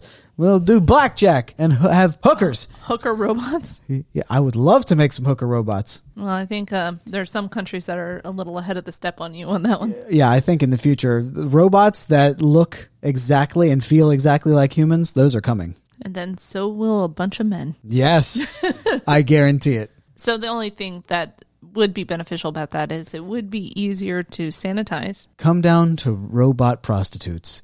You'll come again. Okay, this is the children's episode. Oh, sorry. I was just as guilty. You started this. You're the one making hooker robots. That Oh, was yeah. all you. Maybe I started it. Anyway. What's my next one is at 1 hour and 7 minutes, and it's my last thing. I have 41:25. So Dawson and Basil are going to a pub to try to sniff out details to find the peg-leg bat. They know that he is a haunt of this particular establishment, and they are about to go in, and it's kind of a rough crowd. Oh, I do beg your pardon, madam. Quite unintentional. I feel like her outfit doesn't match the time. Kind of. How impertinent. She looks very 60s. So he's been instructed to act like a tough guy. And so he goes, "Oh, I do beg your pardon. How impertinent." There's no need to be rude to the lady. You bumped into her. Yeah, well, yes, but he's supposed to be acting like a tough guy. So he can be apologetic, but he could be like, What's "Oh, tougher than taking onus of your actions?" sorry about that, my love. Yeah. It won't happen again." Yeah, that works. Yeah, not, "Oh, I do beg your pardon." But Dawson isn't the actor that Basil. Look, he doesn't have to be, Olivier. Acting! He doesn't have to be Olivier. He just has to say the right words. Say the words. Did you have more in this, or was there more octopus action? There was more octopus action. We actually haven't got there yet. We're low-life ruffians. Well, I was until that... Strumpet? Poor guy. I didn't think his act was all that bad. What about the piano man? He knows what's about to happen. Octopus is blissfully unaware. was more surprised that it got applause. You bum. That's Gimby. Yeah. What's your pleasure, mates? I'll have a dry sherry with Sherry. perhaps a twist of 2 points for me and my shipmate. My shipmate. Has he never met like a low class person before? Like, how does he not know how to talk here? I'm sure he must have, like, somewhere in his travels. He's a man of the world. He's been in the army. He's been with hung out with all sorts of people. Why doesn't he know that he sounds really middle class right now to upper class? Yeah, I was about to say, I was like, middle? Well, middle class, quote unquote, middle class in England is sort of upper class. Yeah. Yeah. No, he's just blissfully unaware. Yeah. Speaking of singing, this is one of 3, I think, Disney movies that they didn't break out in song. I think, I can't remember what the stat was. Radigan. Every 5 minutes or something like that. I think there are 2 or 3 songs in this, and the other movies that fit the same bill are Bambi, Black Cauldron, maybe? That checks. Yeah, Black Cauldron. I don't remember any songs. And I think there may have been another one that I just can't remember, but Bambi was the same thing. I think in Bambi there was only background music. There wasn't ever anybody singing. Yeah, a character singing. The background song was like Drip, Drip, Drip, Little April Flower song about rain. And that's another one I haven't seen since I was a kid. I don't care to see that ever again. I'd like to see it again just to see, if I can uncover my own rose-tinted spectacles and see what's going on underneath. I don't need to see Bambi's mom die. I think again. At this point, my heart is hard enough. I think I can take it. You think so? Meanwhile, I'll get a call at 3 a.m. Why did you let me watch this? I can't sleep now.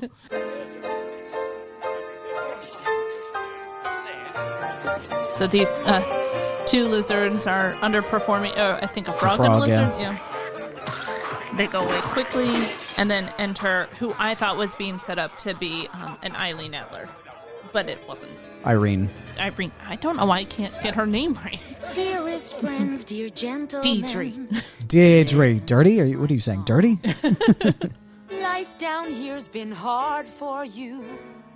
Life has made you strong. Deidre. Deandra? With my attitude. Hey fellas, the time is right. Get ready. Tonight's the night. Boys, what you're hoping. So this scene caused a problem with the MPAA. They wanted to rate this higher than a G because of this scene. Oh, really? Yeah. And Disney came back and argued that not only do the lyrics not say anything risque, and you don't see anything really risque, and it's burlesque, so it's supposed to be somewhat artsy. And they're mice, so whatever you're showing is not bad. So anyway, they were eventually able to muscle their way to a G rating without changing anything. So the problem that I had with this song was this specifically that drink your beer. Like, I don't think... Yeah, that probably wouldn't pass in a modern movie. And like the guy mice trying to crawl up to the stage.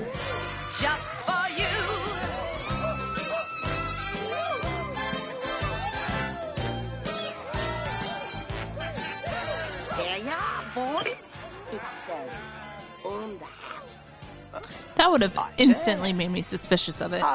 Well, so what bothered me about this is Sherlock Basil is already suspicious of it, and I think he even caught a glimpse of them putting stuff in the drink, and he doesn't immediately tell Dawson not to drink it.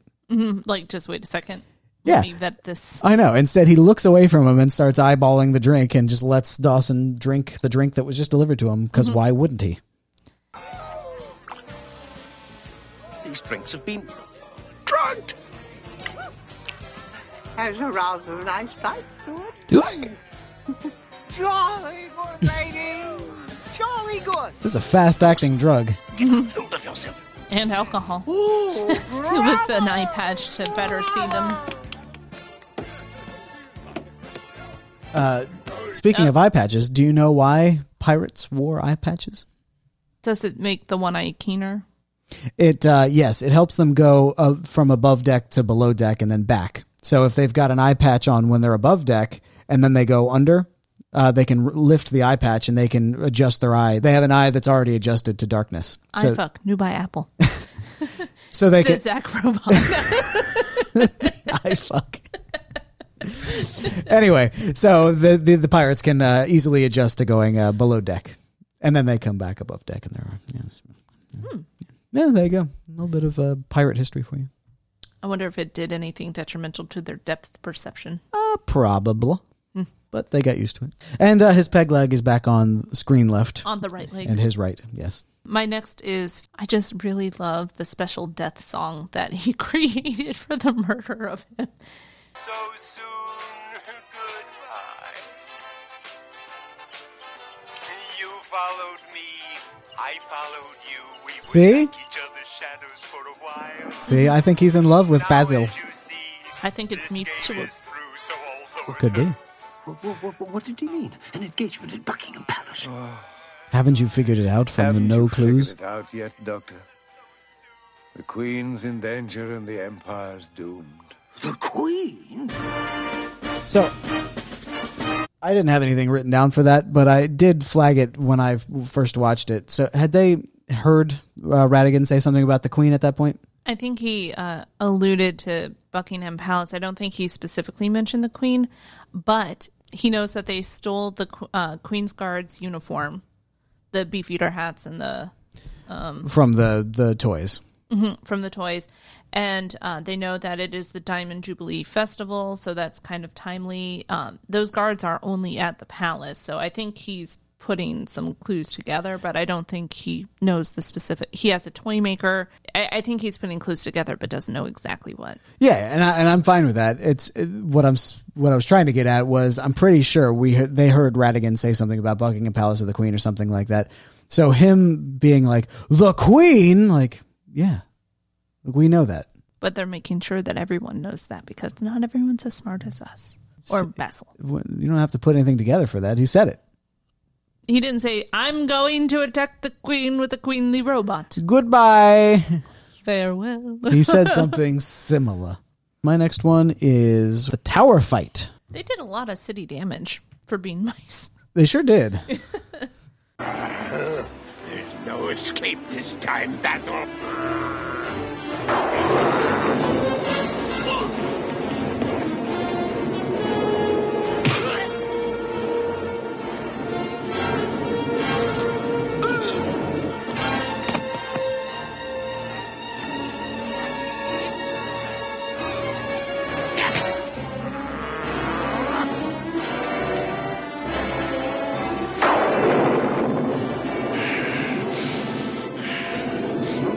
He's racing up to do a final death swipe of Basil, who falls from the Tower of London. Or not Tower of London, falls from Big Ben. He is celebrating his victory on the top of the clock as the rain pours. So at one point when he's about to swipe him, for some reason I thought that he was going to say something like, "A rat am I? Well, let's see how rat-like I can be." Because that was kind of like an analogous thing in Aladdin where Jafar says he's become a genie and he goes, "A snake am I? We'll see how snake-like I can be." I thought that was kind of nice. But one thing I noticed... Rick and Rick, stick that sword into the snake. Jafar. He's our man. If he can't do it, great! Mine ears. Oh, you read it. I read it? Oh, damn. Sorry, folks. So on our soundboard, if we get too loud and rowdy, it lets us know by turning us red. I'm going to turn my levels down slightly. You're just so boisterous. I'm a boisterous man. You're a boisterous boy. I'm a boisterous boy. So anyway, one thing I wanted to point out was that you can't hear the rain. There's no rain sound effects, which I found weird. Huh. There's storm sound effects, so you can hear rumbling in the background. Even between the lightning, you can hear kind of like...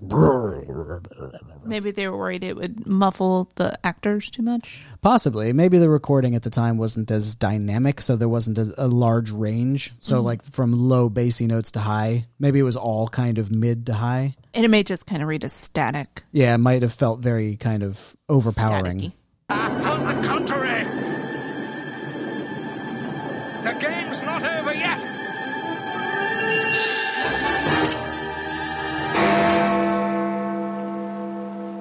there's some rain. Yeah, there was briefly. But it's gone away again. So both Ratigan and Basil are falling presumably to their dooms. But he had a wheelie thing that allowed him to fly. Olivia and her father are embracing in tears, and Dawson is looking on. But we hear the squeaking. And here Basil comes. On part of the dirigible that Ratigan owned. Emerging from the clouds like a god. Jolly good. Jolly good. Jolly god. And they lived happily ever after. Oh god, no, he's falling. Yeah, the balloons lose the helium. Or they float off into space. Anyway, so that's all I had for the film. Yeah. All in all, quite delightful. I'm going to put it on the credits music while we wrap things up here, because I think that was a good thing we did last time. All right, so that concludes The Great Mouse Detective. Whoa! We did it. How cool is that? And you didn't get one womp during this entire movie. I was kind of sad. Maybe I was fearful of it. You did womp me a little in the beginning. I know, but it didn't really deserve a womp. I was just really excited to get it out there. I need to make the button. I've got a womp at least once. No. All right, so was this film as good as you remember? Oh, gosh, it was every bit as charming as I remember, and I'm glad that I revisited, because I hadn't seen that since I was a tot, I feel like. Yeah, I remember seeing it for the first time at a sleepover with some of my elementary school friends. Were you as scared this time? Well, I was scared from the insomnia that occurred last night, but that had nothing to do with the movie. Absolutely not. Yeah. So it's safe to say that you've become a little bit more hardened since your childhood days.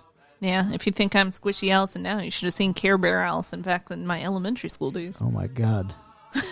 If you can imagine. I can't actually. No, I was a hardened criminal back then, you know. You've gotten softer as you've grown older.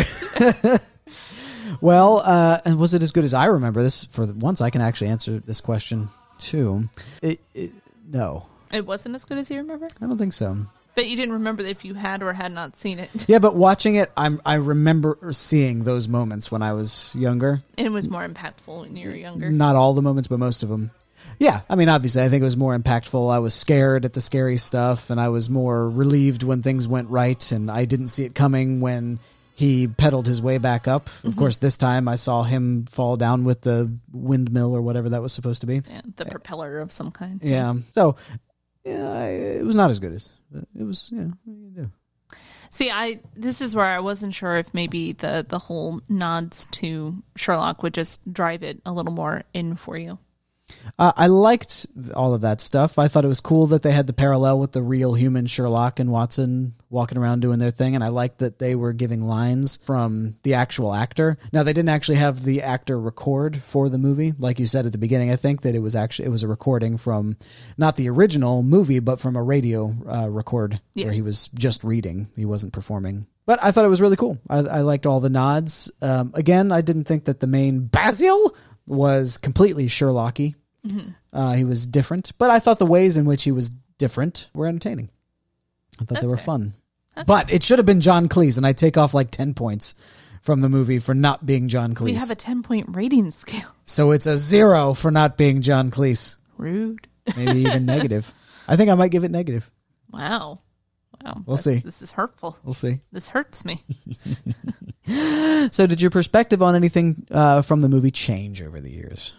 Just that it was less scary and jarring. I was a little more steeled and ready for it. And maybe it's also... You were a hard heart. Yeah. Or I just have become softened to light scares because of my love of horror. Mm-hmm. Mm-hmm. Yep. You're a hard heart now. Mm-hmm. I think you can watch Bambi. That is my...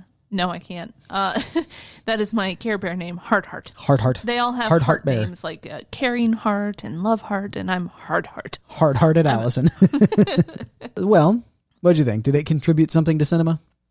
So I learned in my research that it was one of the films that helped revitalize the Disney Animation Studio. So in that way, yes. But I also appreciate making Sherlock something approachable to kids. Do you think this was the first thing to have done that? I struggle to think of an animated feature that dealt with Sherlock before this, but I'm not saying it's impossible. Yeah, I mean, I can't think of anything, but there might have been something. I don't know. But that's doing something for children. The thing you said before was something that it did for Disney, the company.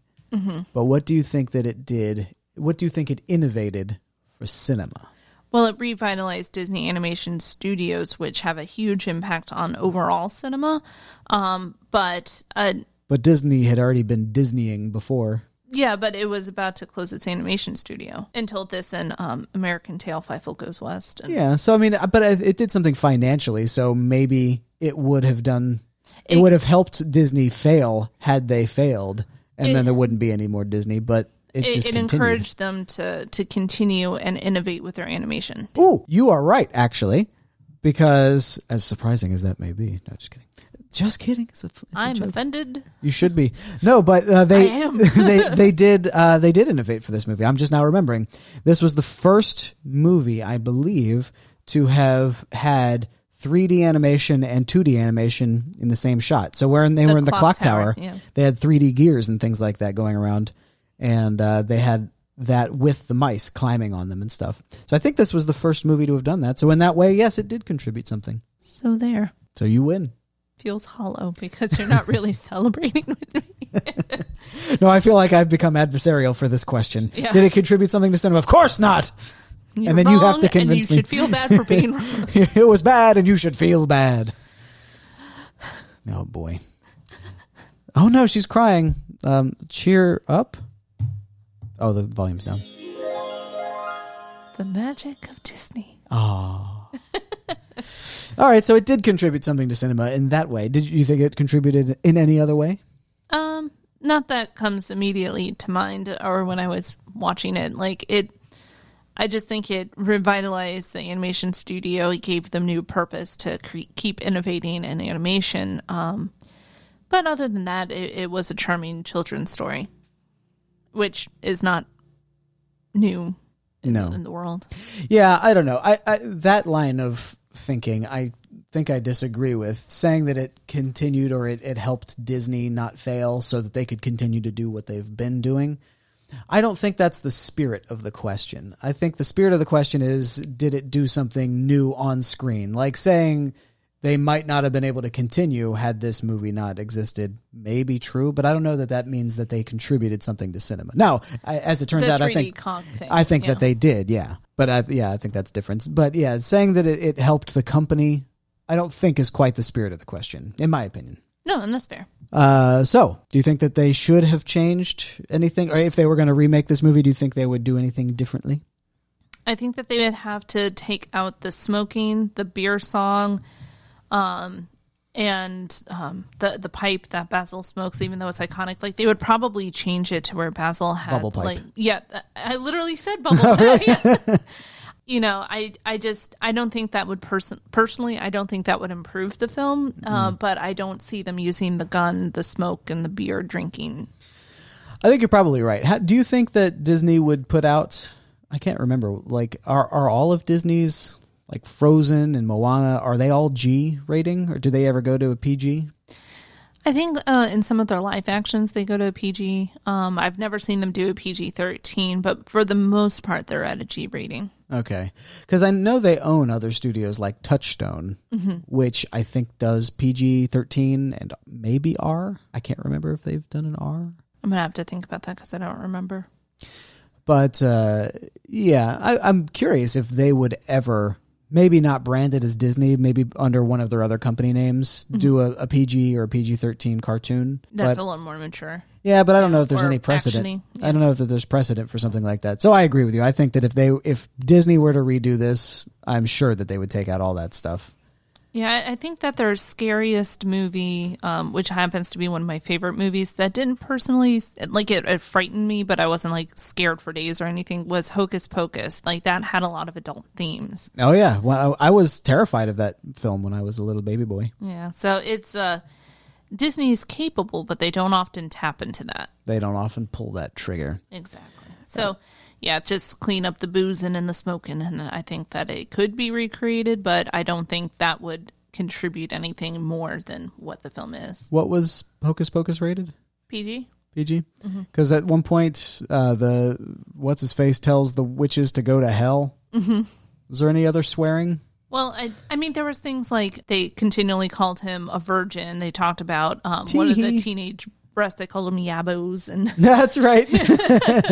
Even the little girl says yabos, doesn't she? And there was also a reference to Winifred caught Billy the zombie. He was caught sporting with Sarah, and so she sewed his mouth shut to kill him and torture him for cheating on her. So I think that was maybe one of the only times where they've alluded to kind of like infidelity or sexual relations in their characters. And we saw them hang the witches, which is something that we definitely wouldn't see. At the very beginning, we see them at the gallows, and they're like, we're going to return in 100 years and suck all the lives out of all the children. I didn't remember that we actually see them hang. Yeah, we see their feet go wobbly. Oh boy, I didn't remember. I didn't see that last year, and I haven't watched it yet this year, but it will be watched now. All right, well, there you have it. So let's go on to Act 5, the Rose Award Ceremony. Thank you. You may stop. No, do go on. I live for the apartment. And silence! Yeah. So, who would you give your Rose Award to? Toby and Felicia. They're my favorite animal companions. No, you can't give them a rose. They didn't do anything interesting. Toby did. Make your case. Well, this is my personal award. Like, I'm allowed to feel how... So, You sure? I'm just asking you to defend it. So, I would say maybe Dawson if I had to actually defend it. If you had to give a real answer. But I do love the Toby and Felicia, like, just the heroic dog and then the evil Lucifer cat. And now, when I say Lucifer cat, that's the name of the cat from Cinderella, Lucifer. Like, they look like they could be from the same lineage, Lucifer and Felicia. Perhaps they are. Maybe that's part of the Disney lore. So you would say... I love Felicia was the part of the cat. villain. Yeah. How could you give the rose to her? Technically, I would also give it to Ratigan because he moved the story along. Well, but it was more Basil pursuing him. We were following Basil. It's true. So what did Toby do? He took them somewhere. He sniffed out the bat that they couldn't find. He tracked them. And he scared off Felicia before she could eat any more of the good people. All right, so Toby is a contender. Felicia, no. Bye, Felicia. Goodbye, Felicia. But Toby is a contender. But how can you say that anyone did more than Basil? I just, personal likability plays into my Rose Award. And you didn't like Basil as much? He's kind of like self-serving and rude, and which is what Sherlock is supposed to be. Like, he's supposed to be a little self-serving, a little rude. He's a genius. He is. He's a little bit. Yeah, he's a bit rude. He's also, he likes to. In the stories, he is very condescending to the police officers. And he's condescending to everyone in the do shut up scene. Yeah. The Scotland Yard folk. Anyway, I gave my rose to Basil, but I can see Toby being a contender for that. I buy that. But Felicia, come on. Come on, son. I just love her. Yeah. She is my Cartman in your world of analogies. Yeah, I can buy that, but I wouldn't give my, like, if we were watching Bigger, Longer, and Uncut, the South Park movie, I don't know that I'd give my rose to Cartman, even though I love him. Well, Cartman's mom is... No, Kyle, not Cartman. Kyle's mom is a big fat bitch. She's the biggest bitch in the whole wide world. She's a mean old bitch, and she has stupid hair. She's a bitch. What's your thorn? My thorn goes to I've written Mrs. Hamster Pastry. What? I don't remember her last name. Is that supposed to be Miss Judson, the nanny? The nanny? I will never nod to think of it like that. Yeah. Poisoning the tea, nanny. I did love his reading in that. Nanny. The Hawthorne, what was the little girl's name? Oh, Olivia Flavisham. Flavisham. I wrote Mrs. Hamster Pastry, but that's what I meant. Hamster pastry. Hamster pastry sounds disgusting. It does. I've never made one of those, by the way, so don't go off thinking that that's a real thing that I know a lot about. Please don't eat your hamsters. Don't eat hamsters. A message from Rose Tinted Reels.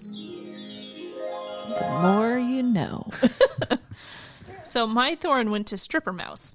I just assumed she was going to be part of the story in some way. I thought she was going to be Adler. No, it was just wasting time. She literally contributed less than nothing. All she gave us was adding a beer drinking song for children. Exactly, and that's nice. That's a piece of cinematic history. They gave a beer drinking song for children. They didn't even change it to root beer or cream soda or something like that. No, she's just, and drink your beer. Disney is innovating. They're giving beer songs, pub songs for kids. Radigan. See, that is more of a pub song. It is, isn't it? Yeah. So really, they've given 2 pub songs for children. Disney is a hell of a company. Yeah, like when you go to the parks, you can get the Le Fou Brew. The Le Fou Brew? Can you really? Yeah, it's like a sparkling apple cider with a marshmallow kind of frothy top. I just want to revisit our feelings on that movie, on the remake, the live action remake. Yeah. I liked it a lot. Yeah. I thought it was fantastic. I loved LeFou. I loved LeFou. LeFou Strong Man, Big Arms. See, but LeFou is also the voice of Olaf, the snowman in the Frozen franchise. Well, yeah, he's what's his name? I just had it before you said Just that. Gad? Gad, yeah. Josh Gad. He's apparently a very good actor in other things. I don't know that I've seen him in other serious roles, but I loved him as LeFou. He was in The Murder on the Orient Express. Oh, yeah. He was kind of minor, I think, in that. Yeah, he wasn't a big deal. Although everyone was kind of minor. There were so many characters. Except for our favorite mustachioed detective. Yep, Kenneth Branagh. He's my man. You're my man. He's my main man. You know he directed Thor 1? Huh. And I'm not Thor about it. he thought about it, too. Oh, Allison. I agree with myself in that recording. So you thought about it. You hesitated. You're like, no. This is going to happen. We're going to get one in. That was one good one. All right. Yeah. Very good. Yeah, Josh Gad and all that stuff. So what is your genre rating? So for genre, I gave it a rating for family animation, and I gave it a 6.5 out of 10. Ooh, that's actually higher than my score. Really? Yeah. Really? I gave it a 6 out of 10. Why so low? What did you take off 4 points for? I didn't rate it necessarily low, but as we've stated, if it's going to be on the spectrum of all family animation, Disney type things. Mm-hmm. So what's your 10 out of 10? Oh man, I wasn't prepared to answer that. Maybe Beauty and the Beast, the original animated, or The Little Mermaid, where they actually did like research into hair movement to make it. Yeah. And they had armies of animators slaving away. Like it's beautiful. The music is fantastic. It really transports you. And Little Mermaid is one of the only Disney movies that does not make me cry. Oh, that's interesting. Yeah. Or even, I would say WALL-E is up there just because of, that was innovative, like what they were doing with the CG animation studio at the time. I think it was taking, every Pixar movie kind of takes the next step in fidelity. Mm-hmm. But Toy Story that was the OG. And that one also, very good. Yeah. I was going to say, I would put Toy Story up there with like maybe 9 out of 10. Aladdin, Lion King, Beauty and the Beast, all of these. It's kind of hard for me to separate them qualitatively because I've got my rose-tinted reels on. But I think, those are kind of all 10 out of 10s for me. Yeah. So, I mean, it's not that I didn't love this and think it was good. It's just... It's not that quality. Yeah. Exactly. And actually... it was shorter. It was shorter. But even the quality of the animation, there were moments that I would notice that it felt more like a made-for-TV kind of Mickey Mouse movie, where the background painting is very high fidelity, but you can see like the lower quality dynamic objects. Like if someone's going to interact with a hat, it doesn't look like it's part of the background. Yeah, or if there was a wall that's about to be burst through, you can't tell immediately before it happens. Yeah. But even like the robot, when I noticed it very obviously when we saw the robot that was very jarring, it looked like Jetsons. Yeah. the style of animation looked like the Jetsons. That particular robot, when it was in its unfinished stages, it looked like the Danger Will Robinson robot. Oh yeah.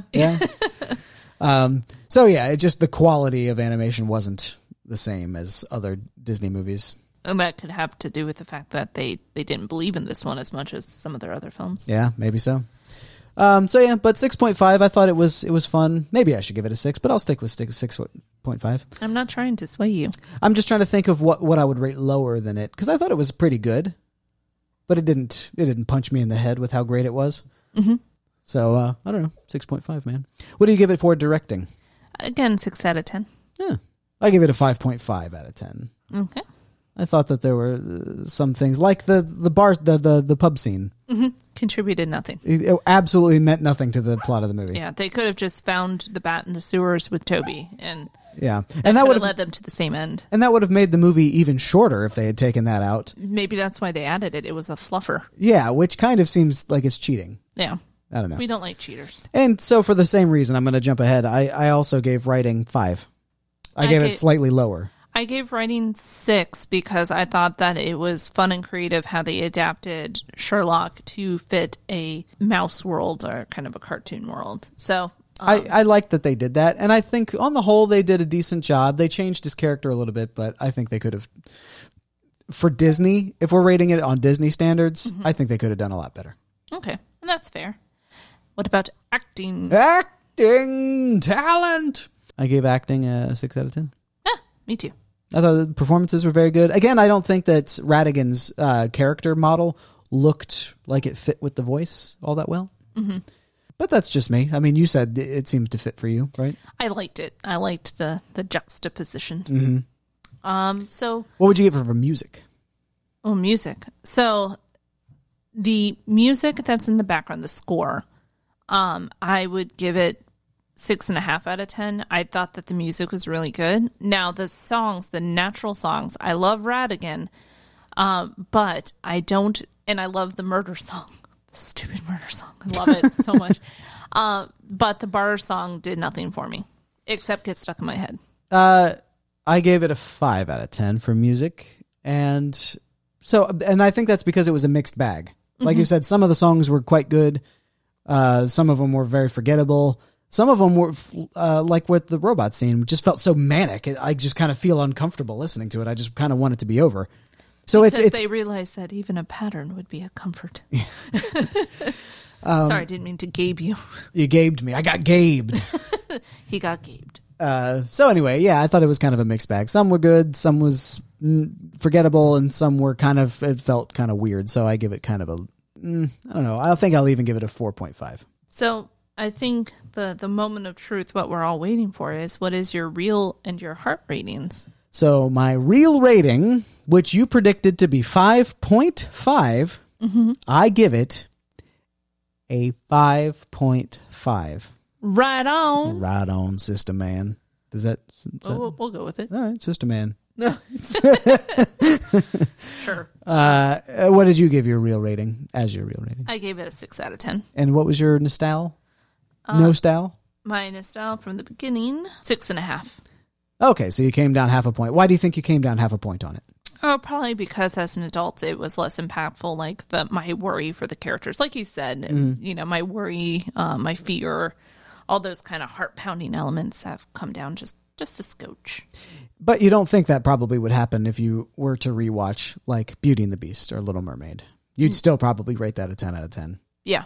And okay, and I think that's indicative of the fact that this movie is not quite on the same level as some of these other Disney animated movies. Okay. But what about your heart? What does your heart say? My heart bleeds for this movie. I gave it a 7 out of 10. No, that's very good. Yeah, I thought it was pretty good. Yeah. I gave it an 8 out of 10 from my heart. So that's odd for me that your nostalgia rating was lower than your heart rating, because I feel like the nostalgia rating is your memory's heart rating. Right? So I remember hearting it at a certain level. Oh, yeah, I guess.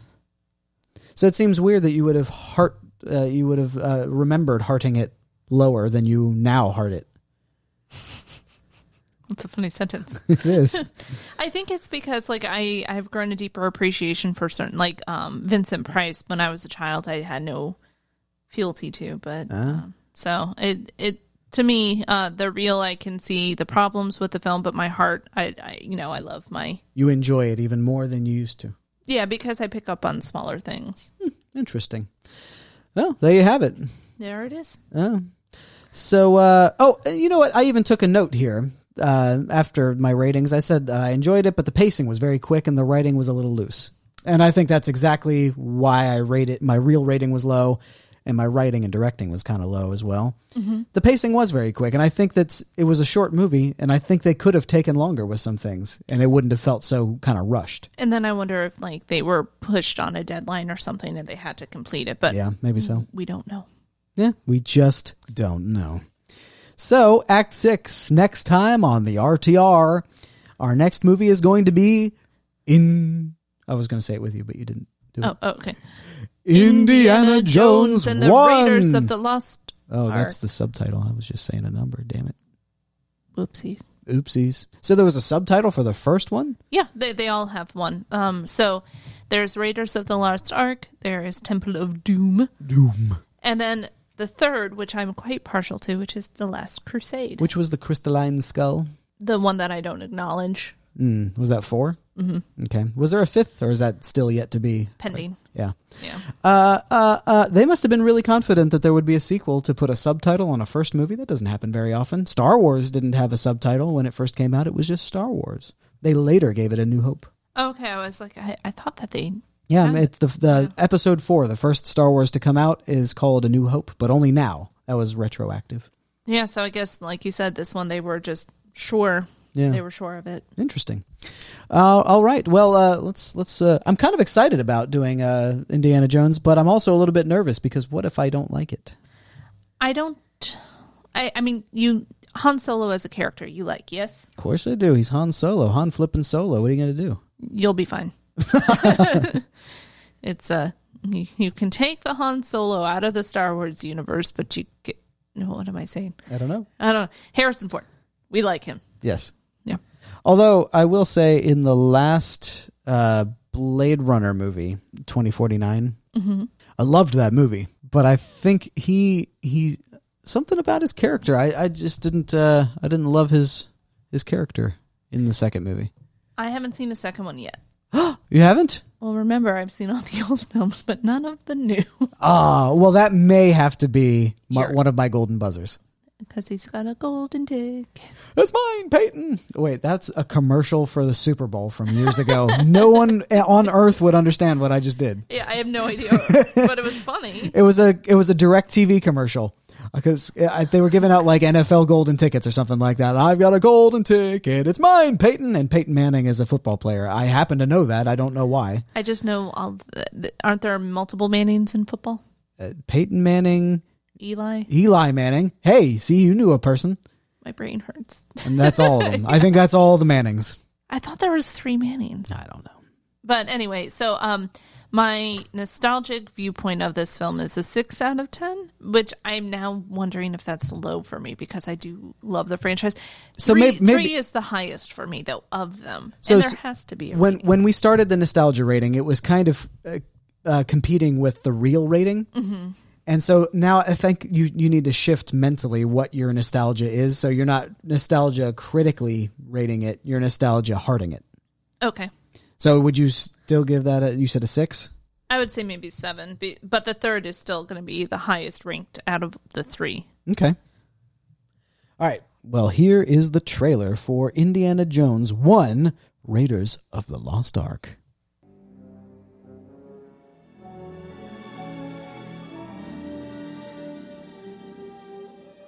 For nearly 3,000 years, man has searched for the lost Ark of the Covenant. The Bible speaks of the Ark leveling mountains and laying waste to entire regions. Not something to be taken lightly. No one knows its secrets. Jones, do you realize what the Ark is? It's a transmitter. It's a radio for speaking to God. An army which carries the Ark before it is invincible.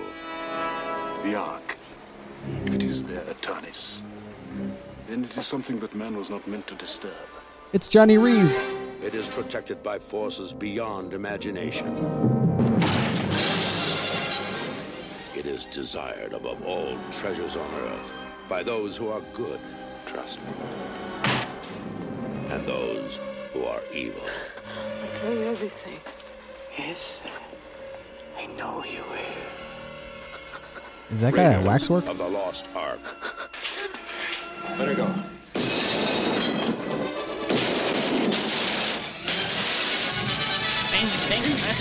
We have no time. If you still want the Ark, it has been loaded onto a truck for Cairo.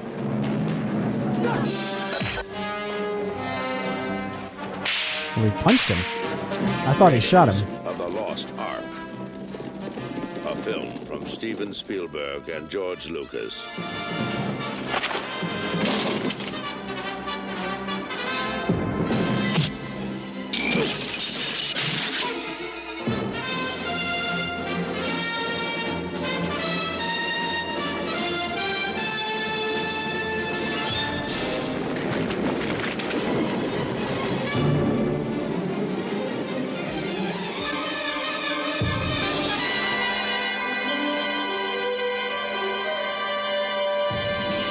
I kind of like the cartoony logo in the trailer.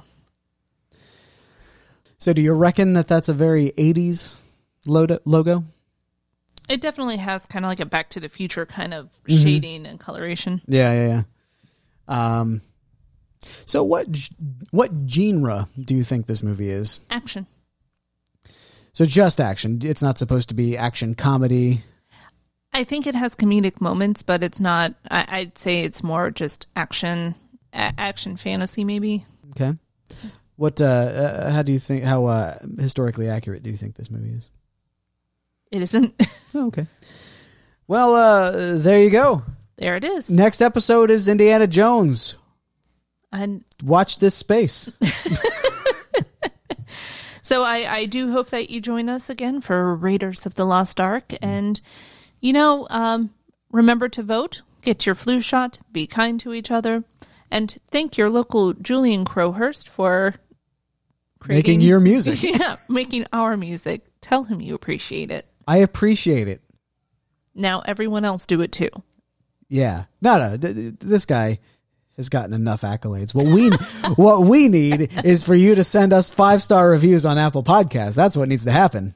And if they just happen to say something nice about our musical composer, then so be it. Yeah, fine. We'll read it out and he'll be delighted. He will. He'll be tickled. Hey, that's 2 birds, 1 stone. Really? Really. He's getting what he needs. We're getting what we need. Come on. Scratch everyone's backs. There you go. All right. So that has been our episode of Rose Tinted Reels, The Great Mouse Detective. I have been Zachary Ellis Duncan.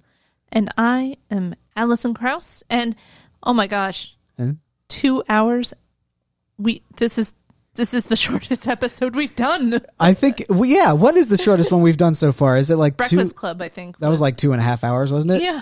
All right. We're back down. It only took to have us a movie that was an hour long.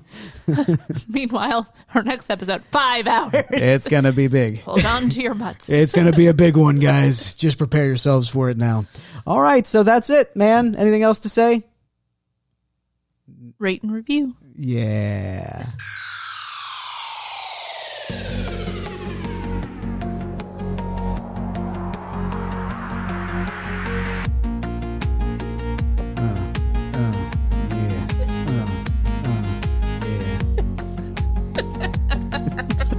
That'll be a fun treat for anyone that hangs on it.